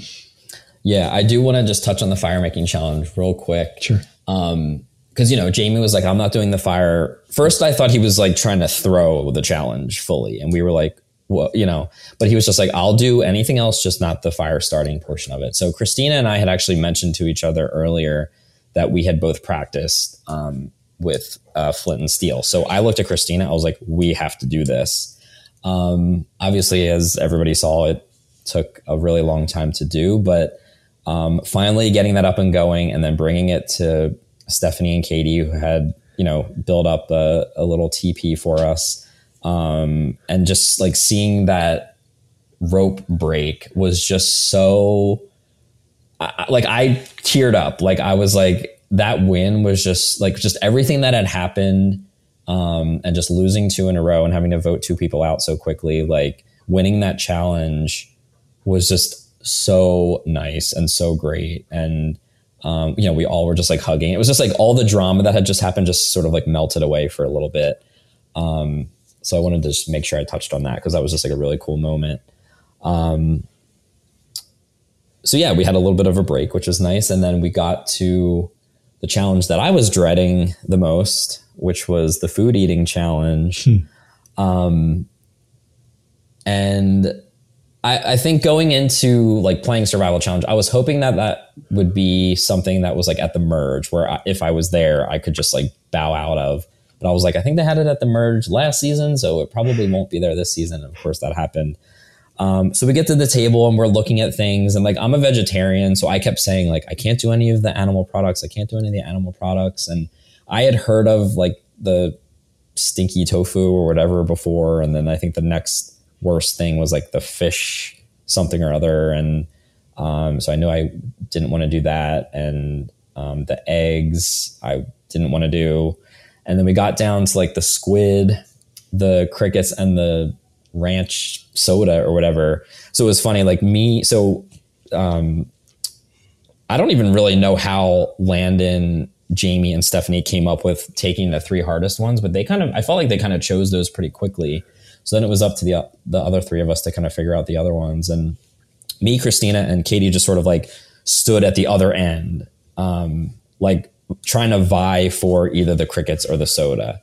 And I think I was even asking like members of production, I was like, do crickets count as like animals? Because I've heard like horror stories of people like, being vegan or vegetarian, then going back and eating meat and it just like wrecking them. And I was like, I can't be, again, another thing with like the medic. I was like, I can't be the one to be like having these horrible stomach issues for the next 8 hours. So, although fun fact or not so fun fact, crickets are animals too. So I ended up breaking my vegetarianism anyway, but, so I don't know how it ended up deciding that Katie would do the squid and then Christina took the soda, but the crickets were honestly fine. Like they were just really dry and it was really weird, like putting your face down into a plate of all these little bugs looking up at you. So that was really interesting. But again, it was like in the back of my head, I was like, this is kind of cool. Like again, when am I going to have a chance to do this? And, we're actually doing the food eating challenge. And so we were actually ahead for a while, but Katie had Landon eat her squid the first time around, and then he had to eat those worms. Like, kudos to Landon, Jamie, and Stephanie for absolutely destroying what they had to do and doing it so well. And even Jamie was saying to us, he was saying to Katie, he was like, I have to eat my stuff again. Like, are you going to be able to do it? And poor Katie, I don't think I've ever seen anyone try something so hard. And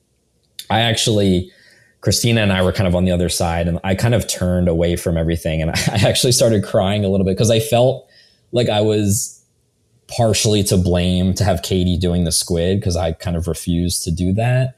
But it was just so tough to watch. And it was like knowing that we have to go to tribal again. And like Katie was trying to fight through it. And, no one could have asked her to put more into that than she did. So, it was tough because we definitely could have come in second on that one and not had to go on a tribal. But that wasn't the case, unfortunately. Yeah, that's a challenge which every year tests people. And like you said, you dreaded it. A lot of people do. Katie gave it her all, but we come up with different permutations for that particular challenge. Like you said, sometimes it's individual, sometimes it's tribe. Whenever it is a tribe challenge, it brings out such interesting dynamics between people, people who are willing to throw themselves at the back end and eat some horrible, horrible things. And other people who are just like, man, I just don't want to let my tribe down and try to, it's like, it's interesting to me. Like we all have our areas where it's like, oh, I don't want to face that challenge. The food thing was never, it was, some players, and I'm one of them, is just like, whatever, just I'm going to eat it. It's part of the game. I don't want to taste it. I'm just going to swallow it on down. But other people, like, you can see the existential fear as they look at the thing, like, oh my God, I can't do it. Yeah. And you feel bad for them, but it's like, hey, there are some, you need to be able to build a fire and you need to be able to eat gross food. That's that's old school Survivor right there. Right. Yeah. So we ended up losing that. And I mean, it was basically from the events from before, after the Morgan vote. I mean, it was always going to be Jamie there, unfortunately. I think honestly, even if there wasn't like a blow up or whatever we'll call it, because again, like I definitely had wanted to work with Landon more comparatively. And I mean, Jamie was a great player. He was so great at camp. Like, he was really strong in the challenges. Like, it had nothing to do with that. It ended up being the dynamics and where the alliance fell. And, that, I mean, our tribal was definitely heated, and I think actually that's when he revealed that he had given Katie the steal a vote. So that was definitely, you know, news to all of our ears. But yeah, I mean, it was tough, but again, like I was locked in with my alliance, and, you know, yes, we were getting rid of a strong competitor and someone who could have helped us in future challenges, but, you know, I wasn't willing to cut anyone else there. And, you know, it was unfortunate that it had to be him. So, skipping ahead just a little bit here, I believe the next time you go to tribal is not due to your own tribe's failing. It was the triple tribal, right? Yes. Yeah. So, what'd you think about that twist and knowing that basically the best you can do is just guarantee your own single safety? There's nothing you can do to keep yourself out of tribal yet again, unfortunately. Right. I mean, I thought as like a viewer, it was really cool. Obviously, as a player, wasn't super excited about it, especially learning that, you know, we were down in so many numbers. So having 2 people safe on our tribe, you know, once we find out that news about a second person getting safety, you know, wasn't the greatest because there was only 5 of us. But so yeah, we went back to camp for a little bit, and actually, so what happened, you know, we were kind of like scrambling, and Landon was most likely going to be the vote there. But of course now that we knew that there was an individual challenge in play, we were like, okay, what do we do if he wins? And that was when it really got tough, because it was like, you know, the only options would have been me, Katie, Stephanie, or Christina. So it was like, you know, I was talking with Stephanie to figure out what we could do. And then I had to kind of shift gears and talk to Christina about what we would do, and shift gears and talk to Katie. And it was just like very all over the place. And I mean, at that point, Christina and Katie were such a strong duo. So like, I don't think either of them would have voted for each other. But in addition to that, actually, we forgot a challenge. Wait, yeah, there was another challenge before that. It was the puzzle and the mirror challenge. Yep. So I had bet my 3 challenge bucks a couple times when we had opportunities, and I got a clue before that puzzle challenge that said that if I had to be the puzzle person. If we would have won, I would have gotten a descriptive clue to the idol. If we, I think, came in second, I would get like a less descriptive clue. So I kind of stepped up to do that, which if it would have been earlier on, I don't know if I would have, but I kind of figured like if we would have lost at that point, it probably would have just been Landon anyway. So I was kind of like, you know, fine to take like the hero role in that challenge to then get an idol clue. So we ended up coming in second in that and technically winning and not having to go to tribal. So that was another awesome moment. Having to do that puzzle was so difficult in the mirror. But I got that clue. So fast forwarding back to the triple, when we were able to go back to camp, Christina and Katie went off to the restroom, and then it was just me, Landon, and Stephanie. And I had actually kind of forgotten that Landon had that clue from the tipping over of the jars. So I kind of like sent him away, and I was like, can you go see what Christina and Katie are doing? Or I said something. So then it was just me and Stephanie at camp. So I run over to Stephanie, and as I'm pulling out my clue, she's pulling out a clue from her bag to an idol. So she had gotten the one where she had to like dump the sticks into the pond. So we go right into idol hunting mode, and Stephanie was climbing the trees. I was kind of like looking, but also looking at the path because I didn't want to see anyone else. I didn't want anyone else to find us looking for it. So that was just a chaotic. I don't know how long that lasted, but we could not find that thing. I don't know where it was. We were all over that tree, but we did not find it, unfortunately. And then as we were heading to the individual challenge, we were like walking along the path, and then Stephanie is like, oh, I forgot something back at camp. And she goes running back, and then Landon goes running back. And I'm like, okay, should I go too? I was like, we need to get to the challenge. So I just didn't. And then they caught up with us after. So I didn't know, like, if it had been found between the two of them, I didn't know that at that point. But anyway, we get to the individual challenge. I think I made it through like the first round. stacking the wood and kind of walking backwards. And then I think it was me versus Katie versus Landon.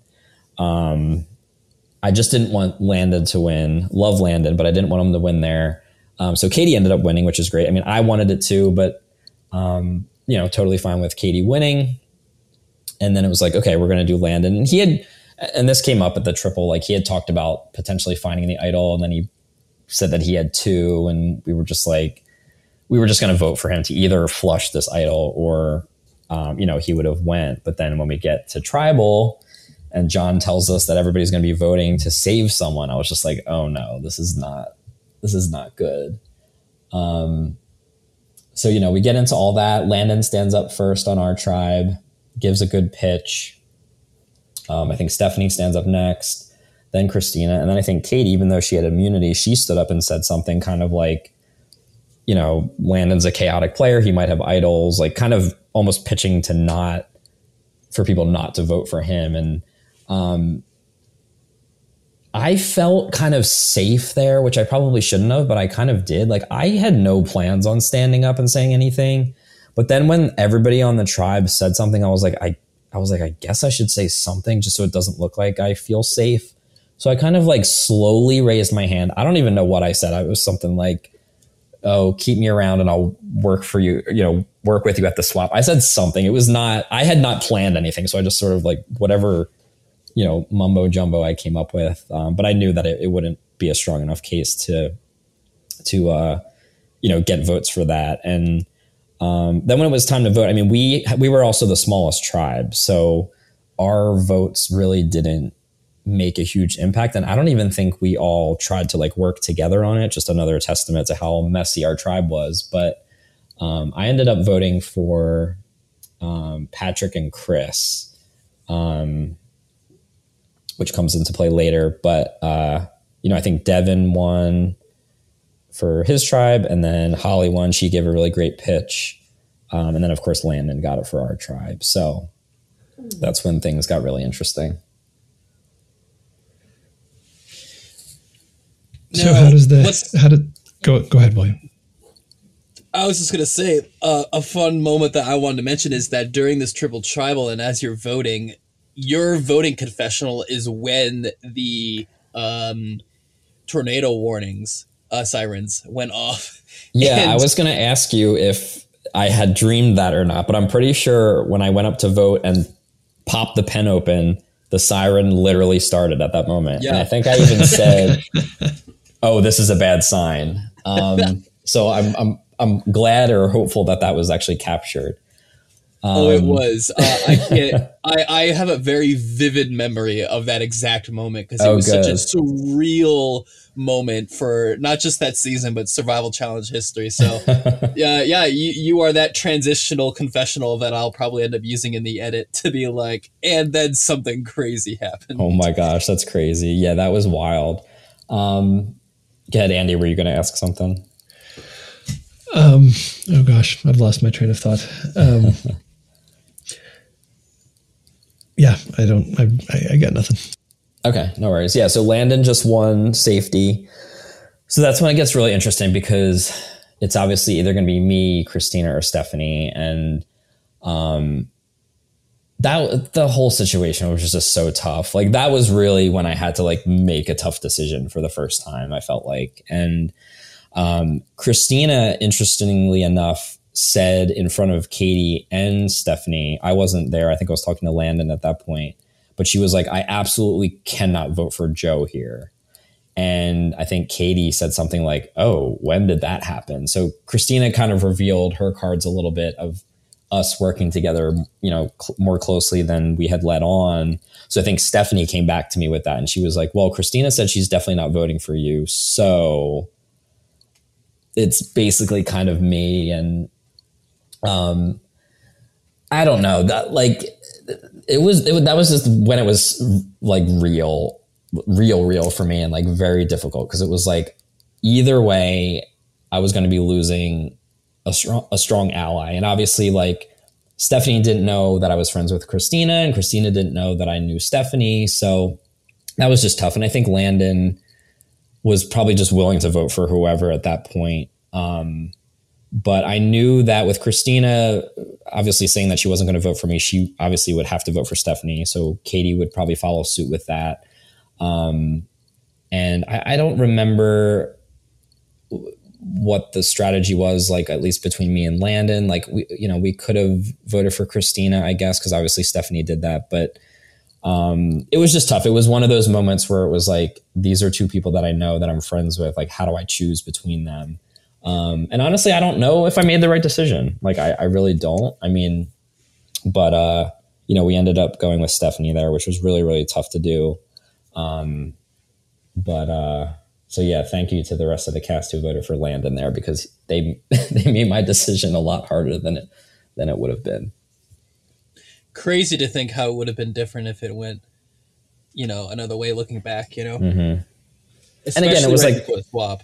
Right. And again, like, nothing against Landon. Like, he was someone that I wanted to work with. It was just, we kind of ended up on opposite sides of things, in the beginning. And then, at that point where it was just us five, if I had like a pecking order, he was just lower just because, I had stronger connections with the rest of the tribe. So it would have been nice to have not voted anyone there. But yeah, that's the name of the game. Triple tribal. No one predicted that. So kudos to you guys for throwing that at us.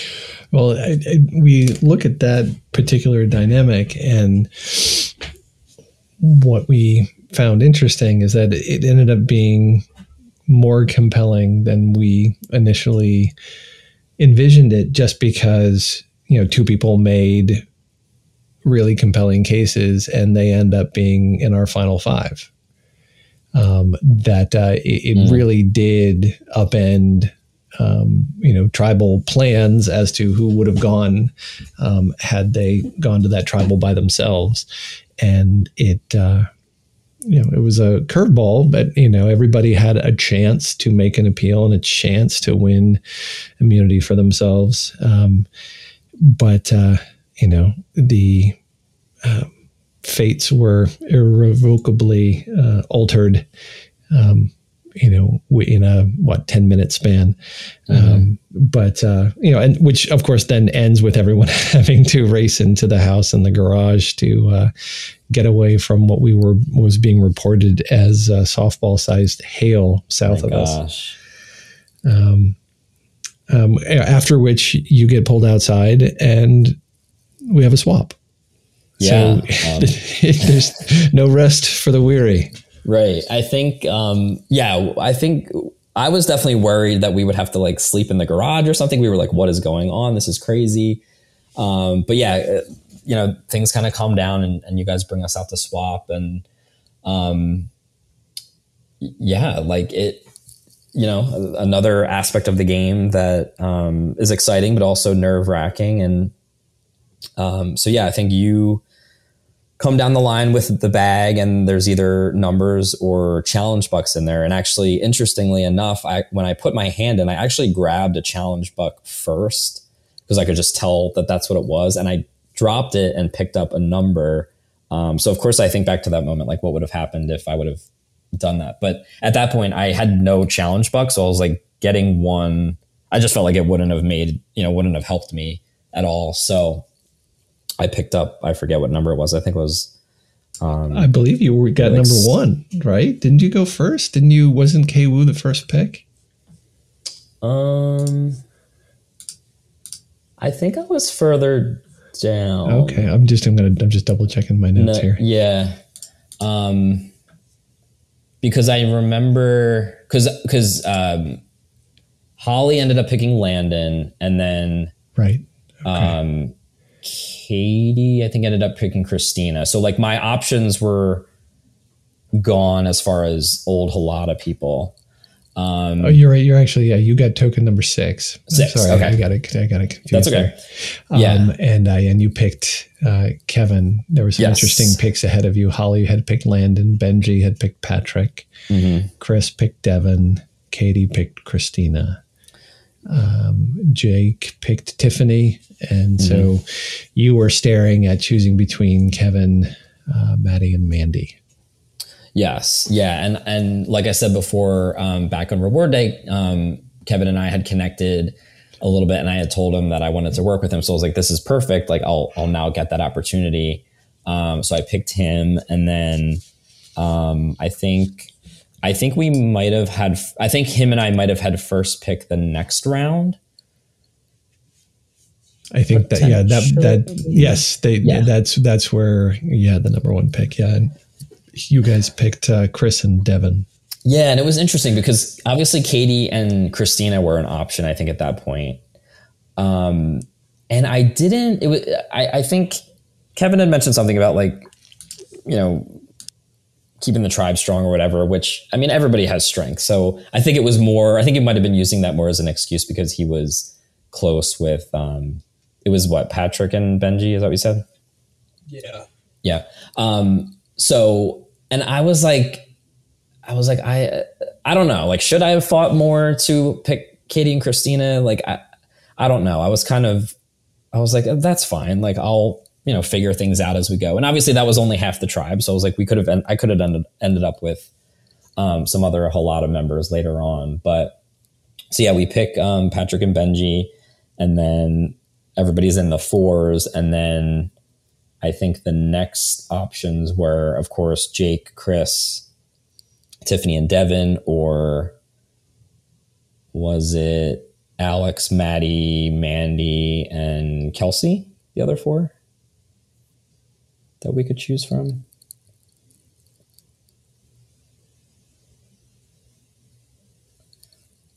Sorry, I'm just checking the notes here. No, it's okay. I think that's close to right. Okay. Yeah. Yeah, I might have someone swap there. I don't have it in front of me. But so then, you know, we're kind of discussing on who to pick, and, you know, we pick those 4. And, you know, it's so funny. I look back on this moment, you know, sometimes, and the group that I ended up with, like, I didn't feel swap screwed at all. I really felt good about the group that I was with. And it was honestly kind of like a refreshing start for me because it was none of the people that I had any sort of prior connection to.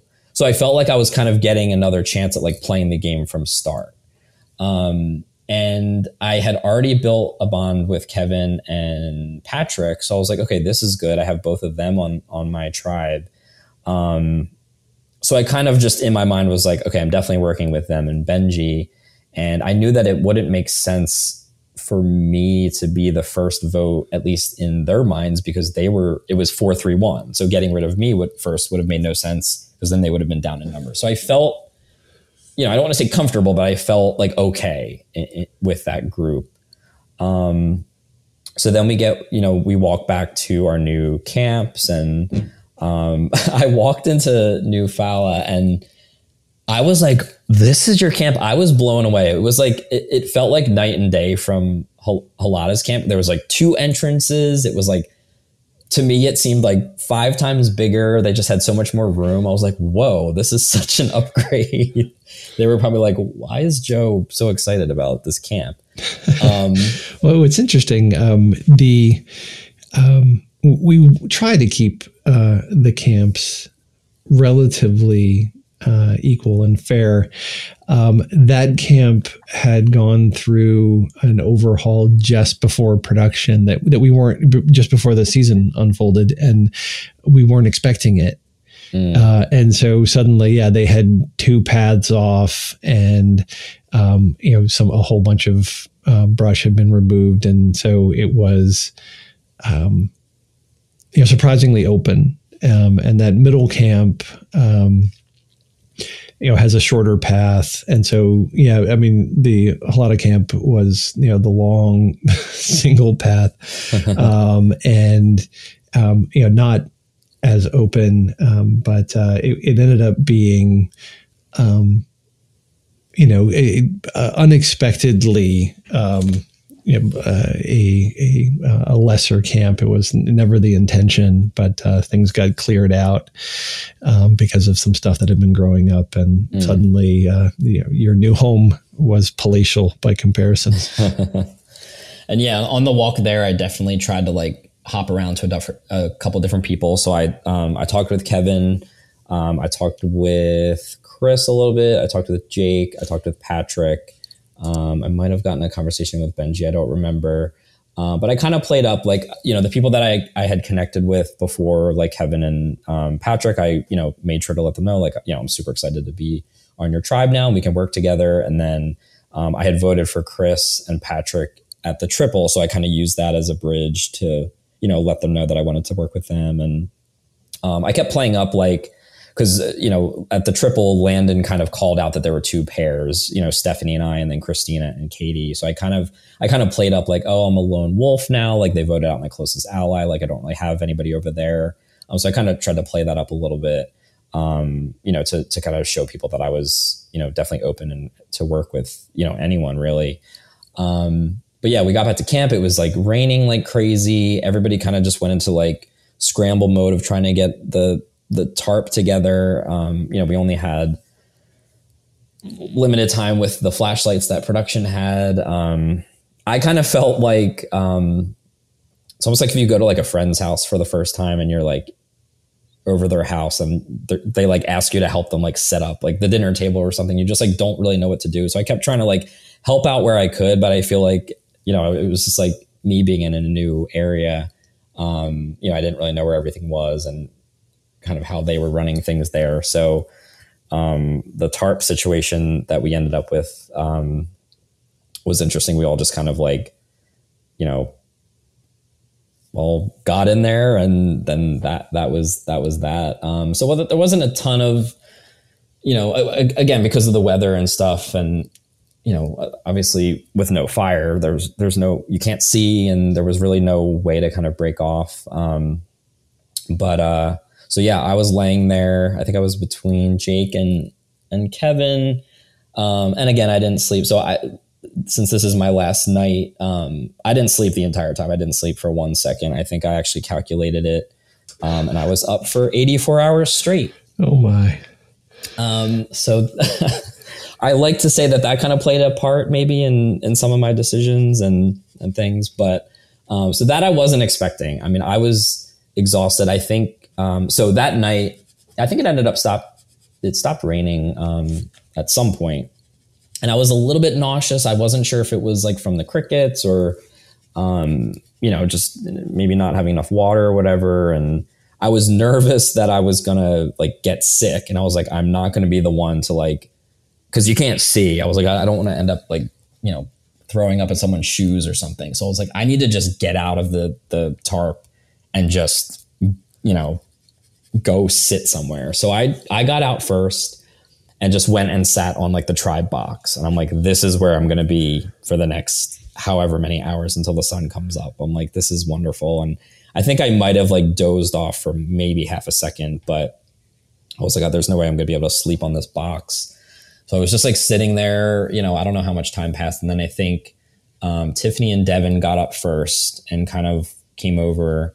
I think they were going to try to venture to the restroom, but then they took like a couple steps and then turned back. It was just way too dark to try to do that. And I was like, if they would have done that, I would have went with them to just try to, have a conversation, because I hadn't really been able to talk with either of them yet. So we just started like literally just talking about whatever. Like there was no game talk, and just as the night went on, one by one, people started coming out of the tarp. And it was actually kind of nice. It was just like, we were all just chatting about whatever, like our lives, like different things. It was just like a nice moment. I expected to just be sitting out on the tribe box by myself for the rest of the night. But so it was kind of nice that one by one, everybody kind of left the tarp and kind of joined in. And, I was definitely like super exhausted, but I tried to like, jump into the conversation where I could. And, as people have mentioned on the past podcast, we were just kind of waiting for the birds to chirp and the train to happen. And I remember when the birds finally started chirping, we all started cheering because we knew that the sun would be coming up. So yeah, it was just like a nice night. Like I didn't feel nervous. I didn't feel stressed. Again, there wasn't a lot of opportunity to have strategic talks, but it was just like a nice moment with like a new group of people, going into that night. So going into a day of another elimination day, where you're going to be facing down tribals, you're the only person from your previous tribe there. And you don't have opportunities to have strategic thought or conversations, really. Are you going into the day worried? I mean, how do you think the day is going to unfold if it's a good day for you? Right. It's so interesting. And again, this could be the lack of sleep. I didn't really feel super worried. I think the next morning we woke up, well, we didn't wake up, we were already awake, but when it was finally daylight, I think when production came over, that's when they gave us like 30 minutes to search for more challenge bucks. So it was like the little bit of time that we maybe could have had to talk, to strategize a little bit, kind of got interrupted by having to do that. But there was a couple times where I would stop off and like, I definitely made it known to Kevin, Pat, and Benji, like that I wanted to work with them. And that's really kind of as far as it got, at least from my end. So yeah, it's weird. Like maybe I should have been more worried, but I wasn't for whatever reason. And again, at that point it was 4 against 4. But obviously, when we get to tribal, I'll kind of, we'll go through kind of how all that happened. But I don't know. I felt, I felt comfortable, which is weird to say, but I really didn't feel super nervous. Again, maybe I'll blame the lack of sleep for that. I was going to say, having such a lack of sleep, did it give you a different perspective of like watching people play these games or watching Survivor? And just when you see people make a move that just seems a bit boneheaded, it's like you kind of forget the factor of just lack of sleep, lack of nutrients, and just being out there in the wilderness. Like, how much did that factor implement in your game? Yeah, I think, it definitely gave me a better perspective on that for people that play in the show and that have played before. I think I didn't expect to not sleep the whole time. Like I thought I would not sleep the first night and then just be so tired that I would sleep the next night, but I just could never get comfortable. I'm such a planner and a strategize a lot and like overthink and overanalyze everything. And I think back after I've played and I'm like, what was I thinking about all those hours that I was just laying there? Like I definitely was thinking about the game, but I feel like I don't want to say like lost sight of the game, but I definitely should have like checked in with myself a little bit more strategically, if that makes sense. And like really, especially like at the swap, and like really sat there and been like, okay, here's all your options. Like these are the different ways it can play out. Like this is what you should do tomorrow morning or whatever. And I just didn't do that. So I think I didn't realize that until after I was out of the game and was able to catch up on sleep, like that aspect of it. I was never really like hungry per se. I think just the excitement of being in the game kind of overtook that. So that didn't really bother me. But yeah, I think just looking back after playing and being up for that long, I was like, my mind was definitely more cloudy than I think I realized it was while I was playing, if that makes sense.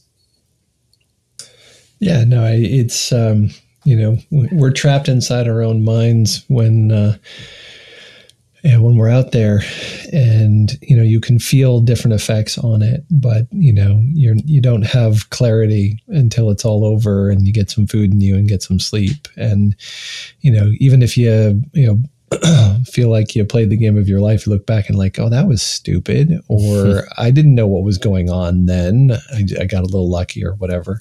Mm-hmm. It's just, it's hard to have any perspective. It does actually help you understand, as you said, William, people in the real game, like going that long, after a week, 2 weeks of, lack of sleep, lack of food, like, of course people are going to make mistakes and, just be out of their mind. You just don't realize how bad until you have some perspective. Yeah. And even taking it back to, I think I mentioned it very briefly in the very beginning, just playing in Survivor Buffalo back in 2019, it was interesting because I was out in the first day, but I didn't sleep the next 2 nights because I was thinking about the game so much. But it was after I was voted out.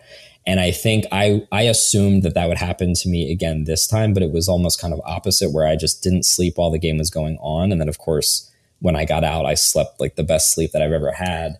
So yeah, it was just interesting, even comparing it to my previous like live game experience, how, but again, I mean, that was a little bit different, but yeah, I couldn't believe that I had stayed up that long. So yeah, I think it definitely affected me more than I thought it was at the time.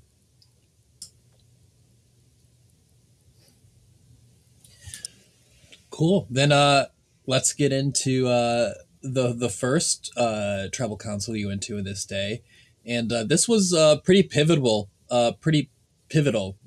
tribal council, and how things were shaping up in the game. And I think this is where people really started to look at like, hey, now that we're at our second swap, people are thinking long term. Who's the threats? Did you feel a big shift in the game after the second swap and what people were looking for when it was voting out people? Yeah, it was really interesting. Like that's really when everything kind of happened. Was we lost that first challenge, and then we're in the holding area strategizing, and it basically came down to Jake, Chris, Tiffany, and Devin were voting together. Benji, Patrick, and Kevin were voting together. I more wanted to work with Kevin, Pat, and Benji, but I told the other 4 that I was willing to vote with them. So they told me outright, like, we're voting for Benji.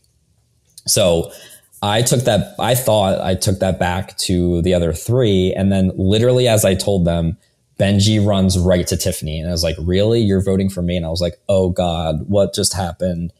But in the meantime, like the plan was we were just going to force a tie. And it was like, and again, maybe the lack of sleep. I was like, yeah, let's go to rocks. Why not? Like, maybe not the smartest decision, but, so yeah, it was really interesting. So I think, I forget why, the original Tumunga 4 picked Benji. I think they may have saw him as a threat or something.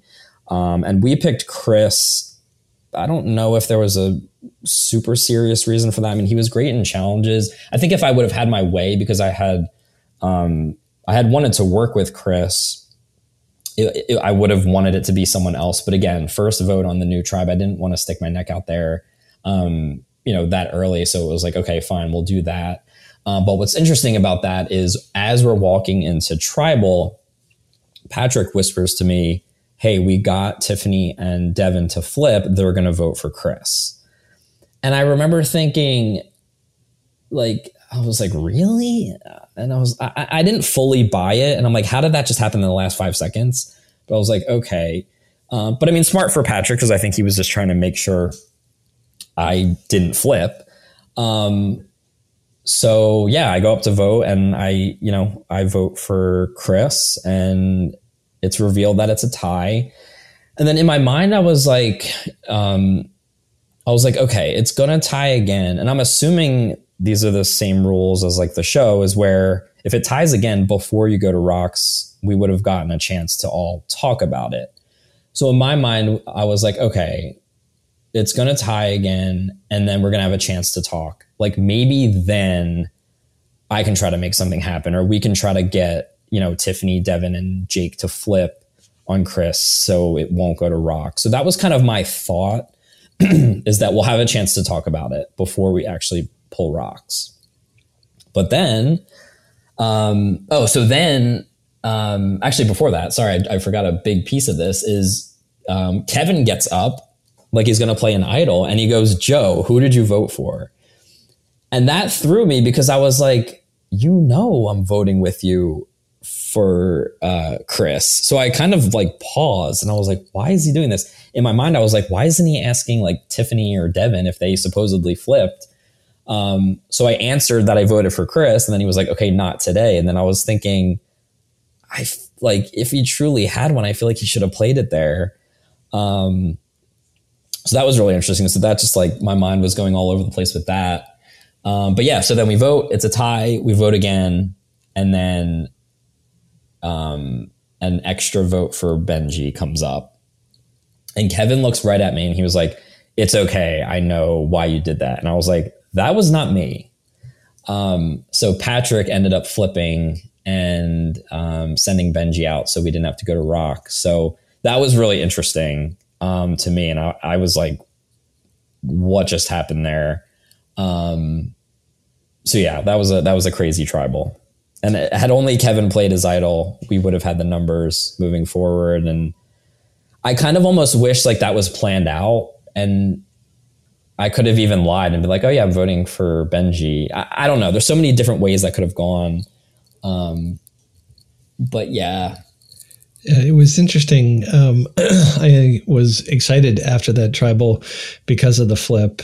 And it seemed to me that, your head was on a swivel because, Kevin said that to you, but Patrick was looking right at you, kind of non-verbally throwing you under the bus.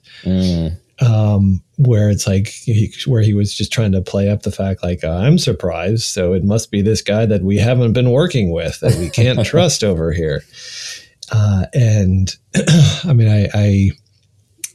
I too, look back and I'm so sorry that I missed the K-Woo interview where the podcast, because I wanted to ask about this, where it's like, okay, did he consider altering this tribal and, like you said, getting the numbers and being able to move together as a group. Obviously, Kevin's not going to second guess anything when he ends up with a win, but this is one of those moments where it could have, he personally could have taken it down a different path.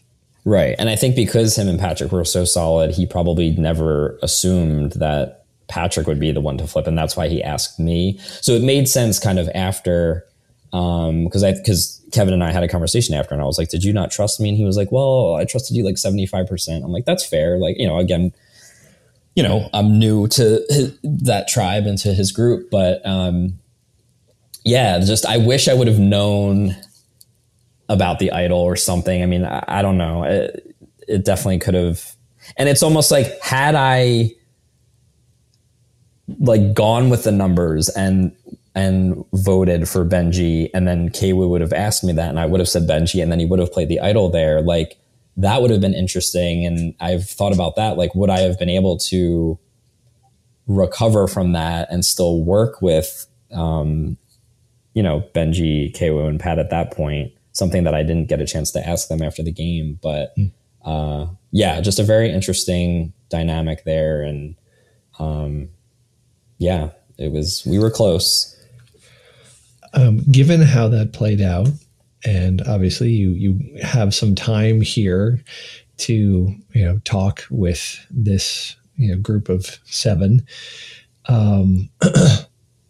that because Alex and Kelsey are the next 2 to leave, then you're heading towards what ultimately, not to give away the ending, is your departure. Why do you think you go there? Why are you the second one from this tribe to go when there may be bigger threats around?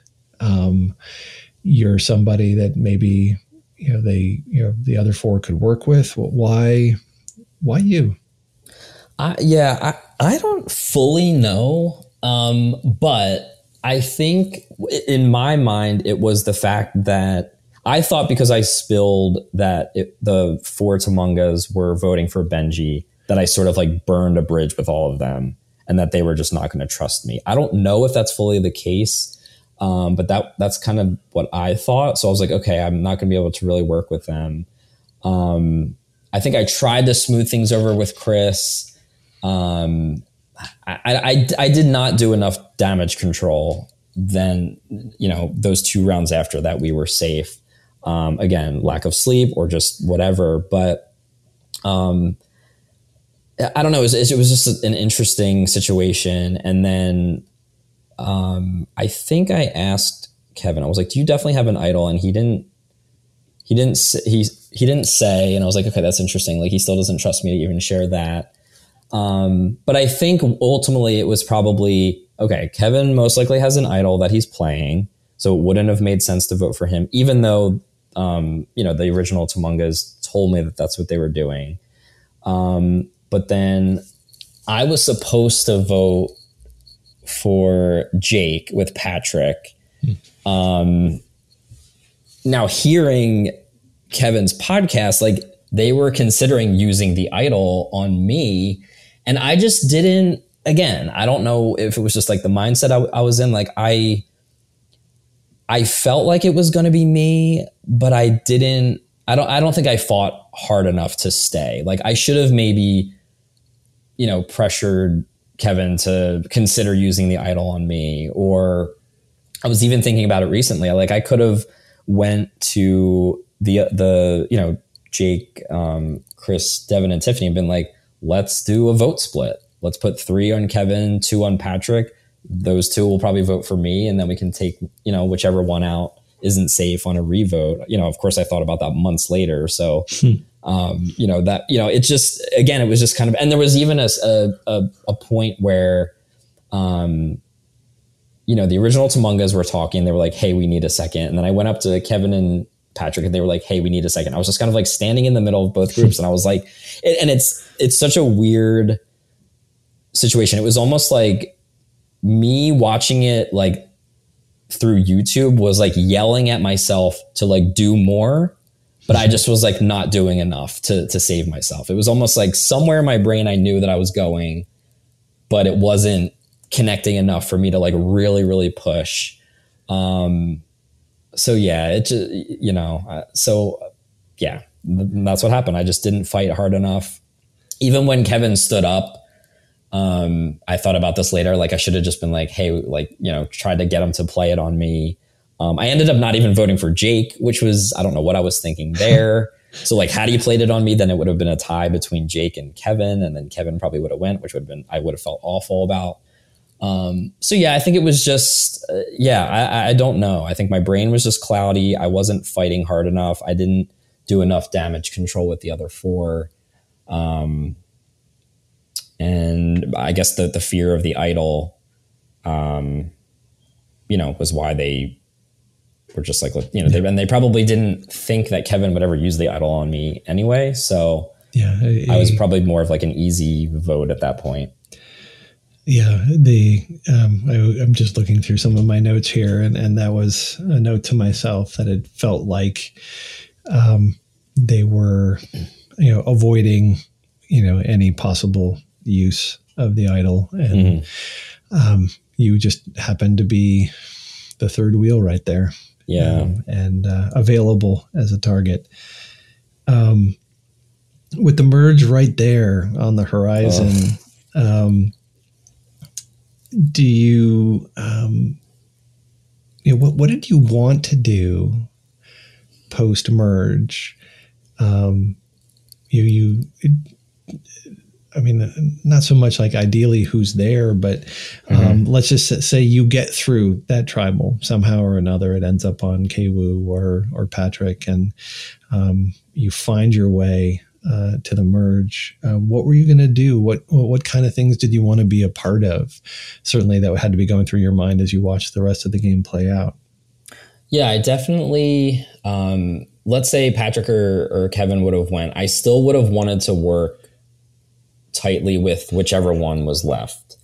And obviously at that point, there was a lot of original Tumungas left in the game.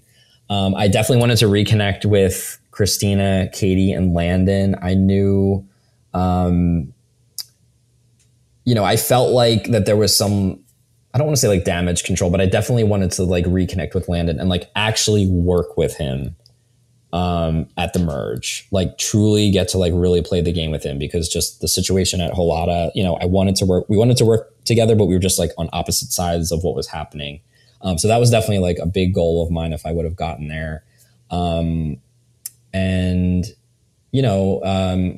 Had Holly, with Holly being there, I definitely would have like let her know that I like knew of her from Survivor Maryland and kind of, forged a relationship there. And even just other players that I had not connected with at all, with Maddie and Mandy, just try to forge new relationships there. And just, I feel like if I would have made it to the merge, there would have been bigger fish to fry than myself. I'd like to think that I could have maybe kind of slid through a little bit, but who knows? But that was kind of maybe my short-term plan, was like, stick with either Patrick or Kevin, and then reconnect with Halada, and then try to connect with Holly if I could. So, and how in your we all play the woulda, coulda, shoulda, and sort of the idealized version. So you march your way to the end. What argument are you making? How do you? And I often ask this question at merge night confessionals. Who are you sitting next to at the end, and what argument are you making? That's tough. I don't know. I feel like that everybody was such a strong player at the merge. I feel like it would have been, I don't know, honestly. I think maybe go to the end with Christina and somebody, who knows? But I think if I would have gotten to the end, I definitely would have just tried to highlight like my journey, like, starting out on Halada with how many times we lost. And then, I probably would have played up being swap screwed, even though I didn't feel that way on New Fala, and kind of, highlighted trying to get through that. And then, hopefully, maybe win an individual immunity. That would have been nice. I think maybe make some big moves if possible. Just like highlight my journey and, any connections that I forged that, would have helped get me there. I don't think I can say like who I definitely would have been sitting next to and all that, but I would have tried to like highlight that, just how I got from that crazy first tribe to the end. Got it. I think would have been a good story. So, all that being said, in your woulda, shoulda, couldas, it's always hard to kind of take those too seriously, because after experiencing what you have in your place in the game, you also have experiences after you get voted out and the things that you did with the people who are also voted out. What were some of those experiences like? And what was like the whole survival challenge experience, both in and out of the game, like for you? Yeah, I think so. Once I got voted out, it was weird. It was very surreal. It was like I was having like an out of body experience or something. Of course I had my exit interview with Andy, which was really nice. I think I definitely was like holding back tears a little bit. I was super nervous about seeing Stephanie. I thought that she would be like mad at me for whatever reason, but she's like an amazing person. She of course, completely understood.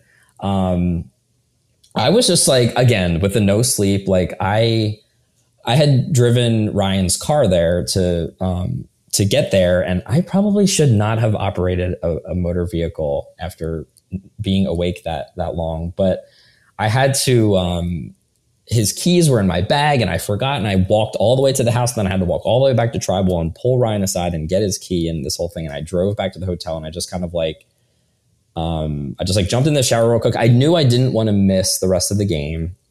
Oh wait, let me backtrack. After I was voted out, Greg kind of met me and he kind of walked me through like getting out of Tribal and everything. And then Stu was there to give me a big hug. Like all the pre-merge people were there. So that was really nice. I think I got to see Justin, some other people, lots of hugs. William, I think you came and gave me a hug at one point.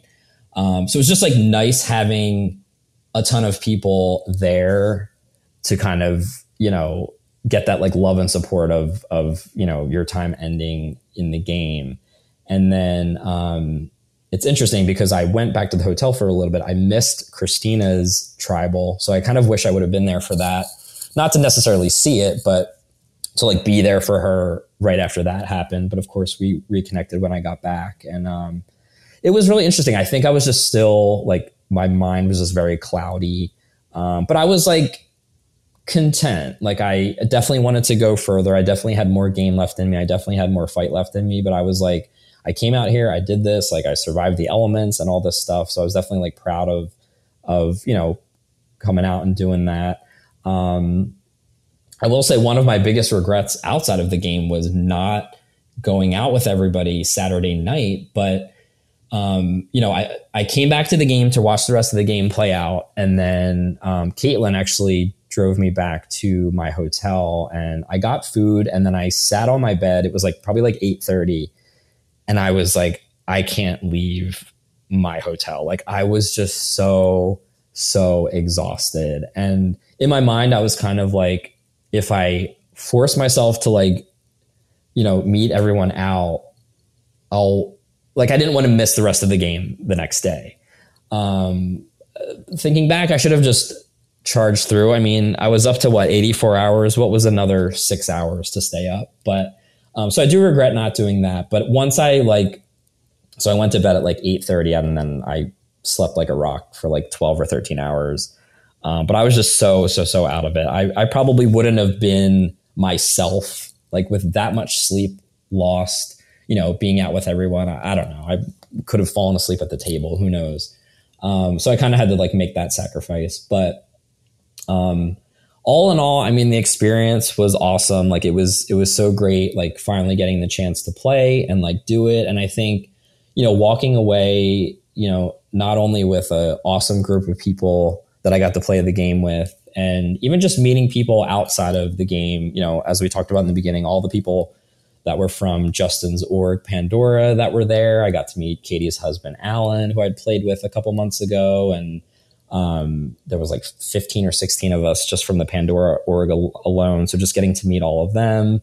And then people like Travis and Bobby, and getting to meet William in person, just seeing Hannah. And I don't know, there's just so many people outside of even just the cast that I got to meet in person, which was really great. And yeah, it was a really great experience. I think I walked away definitely proud of myself, and definitely I felt stronger, especially with the lack of sleep and the not eating and the surviving the elements and stuff. I was I did that. I didn't, that was kind of some stuff that I was worried about going into it, and it honestly wasn't terrible. And I would play in those same exact conditions every month or every year if I was allowed to. So that was definitely one of my big takeaways. And just being a part of the Survival Challenge family, and being super excited about coming back and volunteering next year. I was ready for that days after, oh, I can't wait until July of next year. But yeah, it was just such a great experience. All, production and everybody that puts their time and effort into that. I couldn't have asked for a more authentic experience, being out there. So definitely, thank you all for that. And yeah, it was just it was a great time, and I'm so glad I got to be a part of it. Well, I love how enthusiastic you are to come back, because that's the exact feeling that we want you leaving the game with. Yeah, and it'll be nice to connect with, people from my cast that come back. I mean, obviously, we've all gone back to our lives, but, we have a group chat going, and I feel we're all just very supportive of each other, even if we don't all talk every day. We all follow each other on social media and stuff. So, if I don't get to see anybody in person before July, it'll be nice to see who comes back, and kind of can spend some time getting to know them even better, outside of the conditions of being in a game. So I'm excited about that too.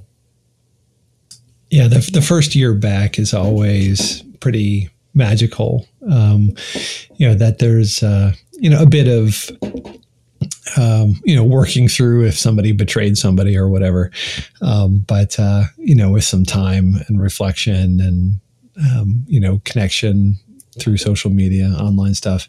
But just getting together in person and being able to not have that pressure and paranoia and, wondering and worrying if, the people that you're getting close to are about to betray you. It's a very unnatural mental state of being, right? Right. But and then being able to just kick back and see the newbies, doing their thing, and, both, being happy that, okay, somebody else is doing this and I can enjoy the company of the people I'm with. But also being incredibly envious and jealous of, them going through the experience and seeing it unfold and remembering what it was like for you doing it. As soon as the game's over, we're looking forward to the next year. There's a lot to do between now and then. But we look forward to seeing you and the other members of your cast come July. Perfect. And especially with like friends and family who followed along, like I definitely have friends that I'm going to try to push to apply when the applications come out. So it'll be fun, hopefully getting this, not only seeing newbies play, but maybe a friend or two that I know playing. That would be really cool too. So yeah, excited. Well, it's been so exciting having you on with us to talk about your Survival Challenge story and just a general thank you. And as always, welcome again to the family. I really appreciate that. I appreciate that you guys do this because I think it's, like we said in the beginning, it's a little bit of just like getting to rehash some things, a little bit of therapy, and just it'll be nice to have this like cemented in, the internet, to like listen back to, in the future and like, have all my thoughts and feelings, kind of saved is really cool. And if, looking forward to whoever listens to this and like, I don't know if I gave any like new information that hasn't been, people didn't know about. I think that's what's really cool about these two is, like I said in the beginning, just hearing everybody's perspective. And, we all kind of went through this together. And even though we all went out at different times, everyone's perspective on different moments in the game are different. So it's really cool, to hear that from everybody else. Awesome.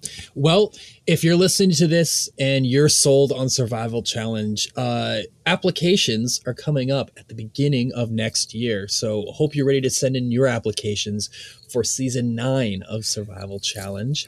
And if you're looking to stay in the loop about Survival Challenge content, make sure you're following us on Facebook, Instagram, and YouTube. And you can find this podcast wherever you listen to podcasts. So if you happen to find this through a link you may not normally listen to, chances are you can find this podcast on your favorite listening platform. So yeah, thanks so much, guys. All right. It was a real pleasure, Joe. I obviously enjoyed doing your confessionals during the game, and this was like a 3-hour one. So I can't believe how long I talked. Yeah, no, it's all good, man. It's a joy and a pleasure. You're always fun to talk to. Thanks so much, Andy. Yeah, and thanks for you were such a great person to talk with out there. Even during and after the game, and so I really appreciate that. And yeah, thanks again for having me on and letting me take up almost 3 hours of your time going over Survival Challenge memories.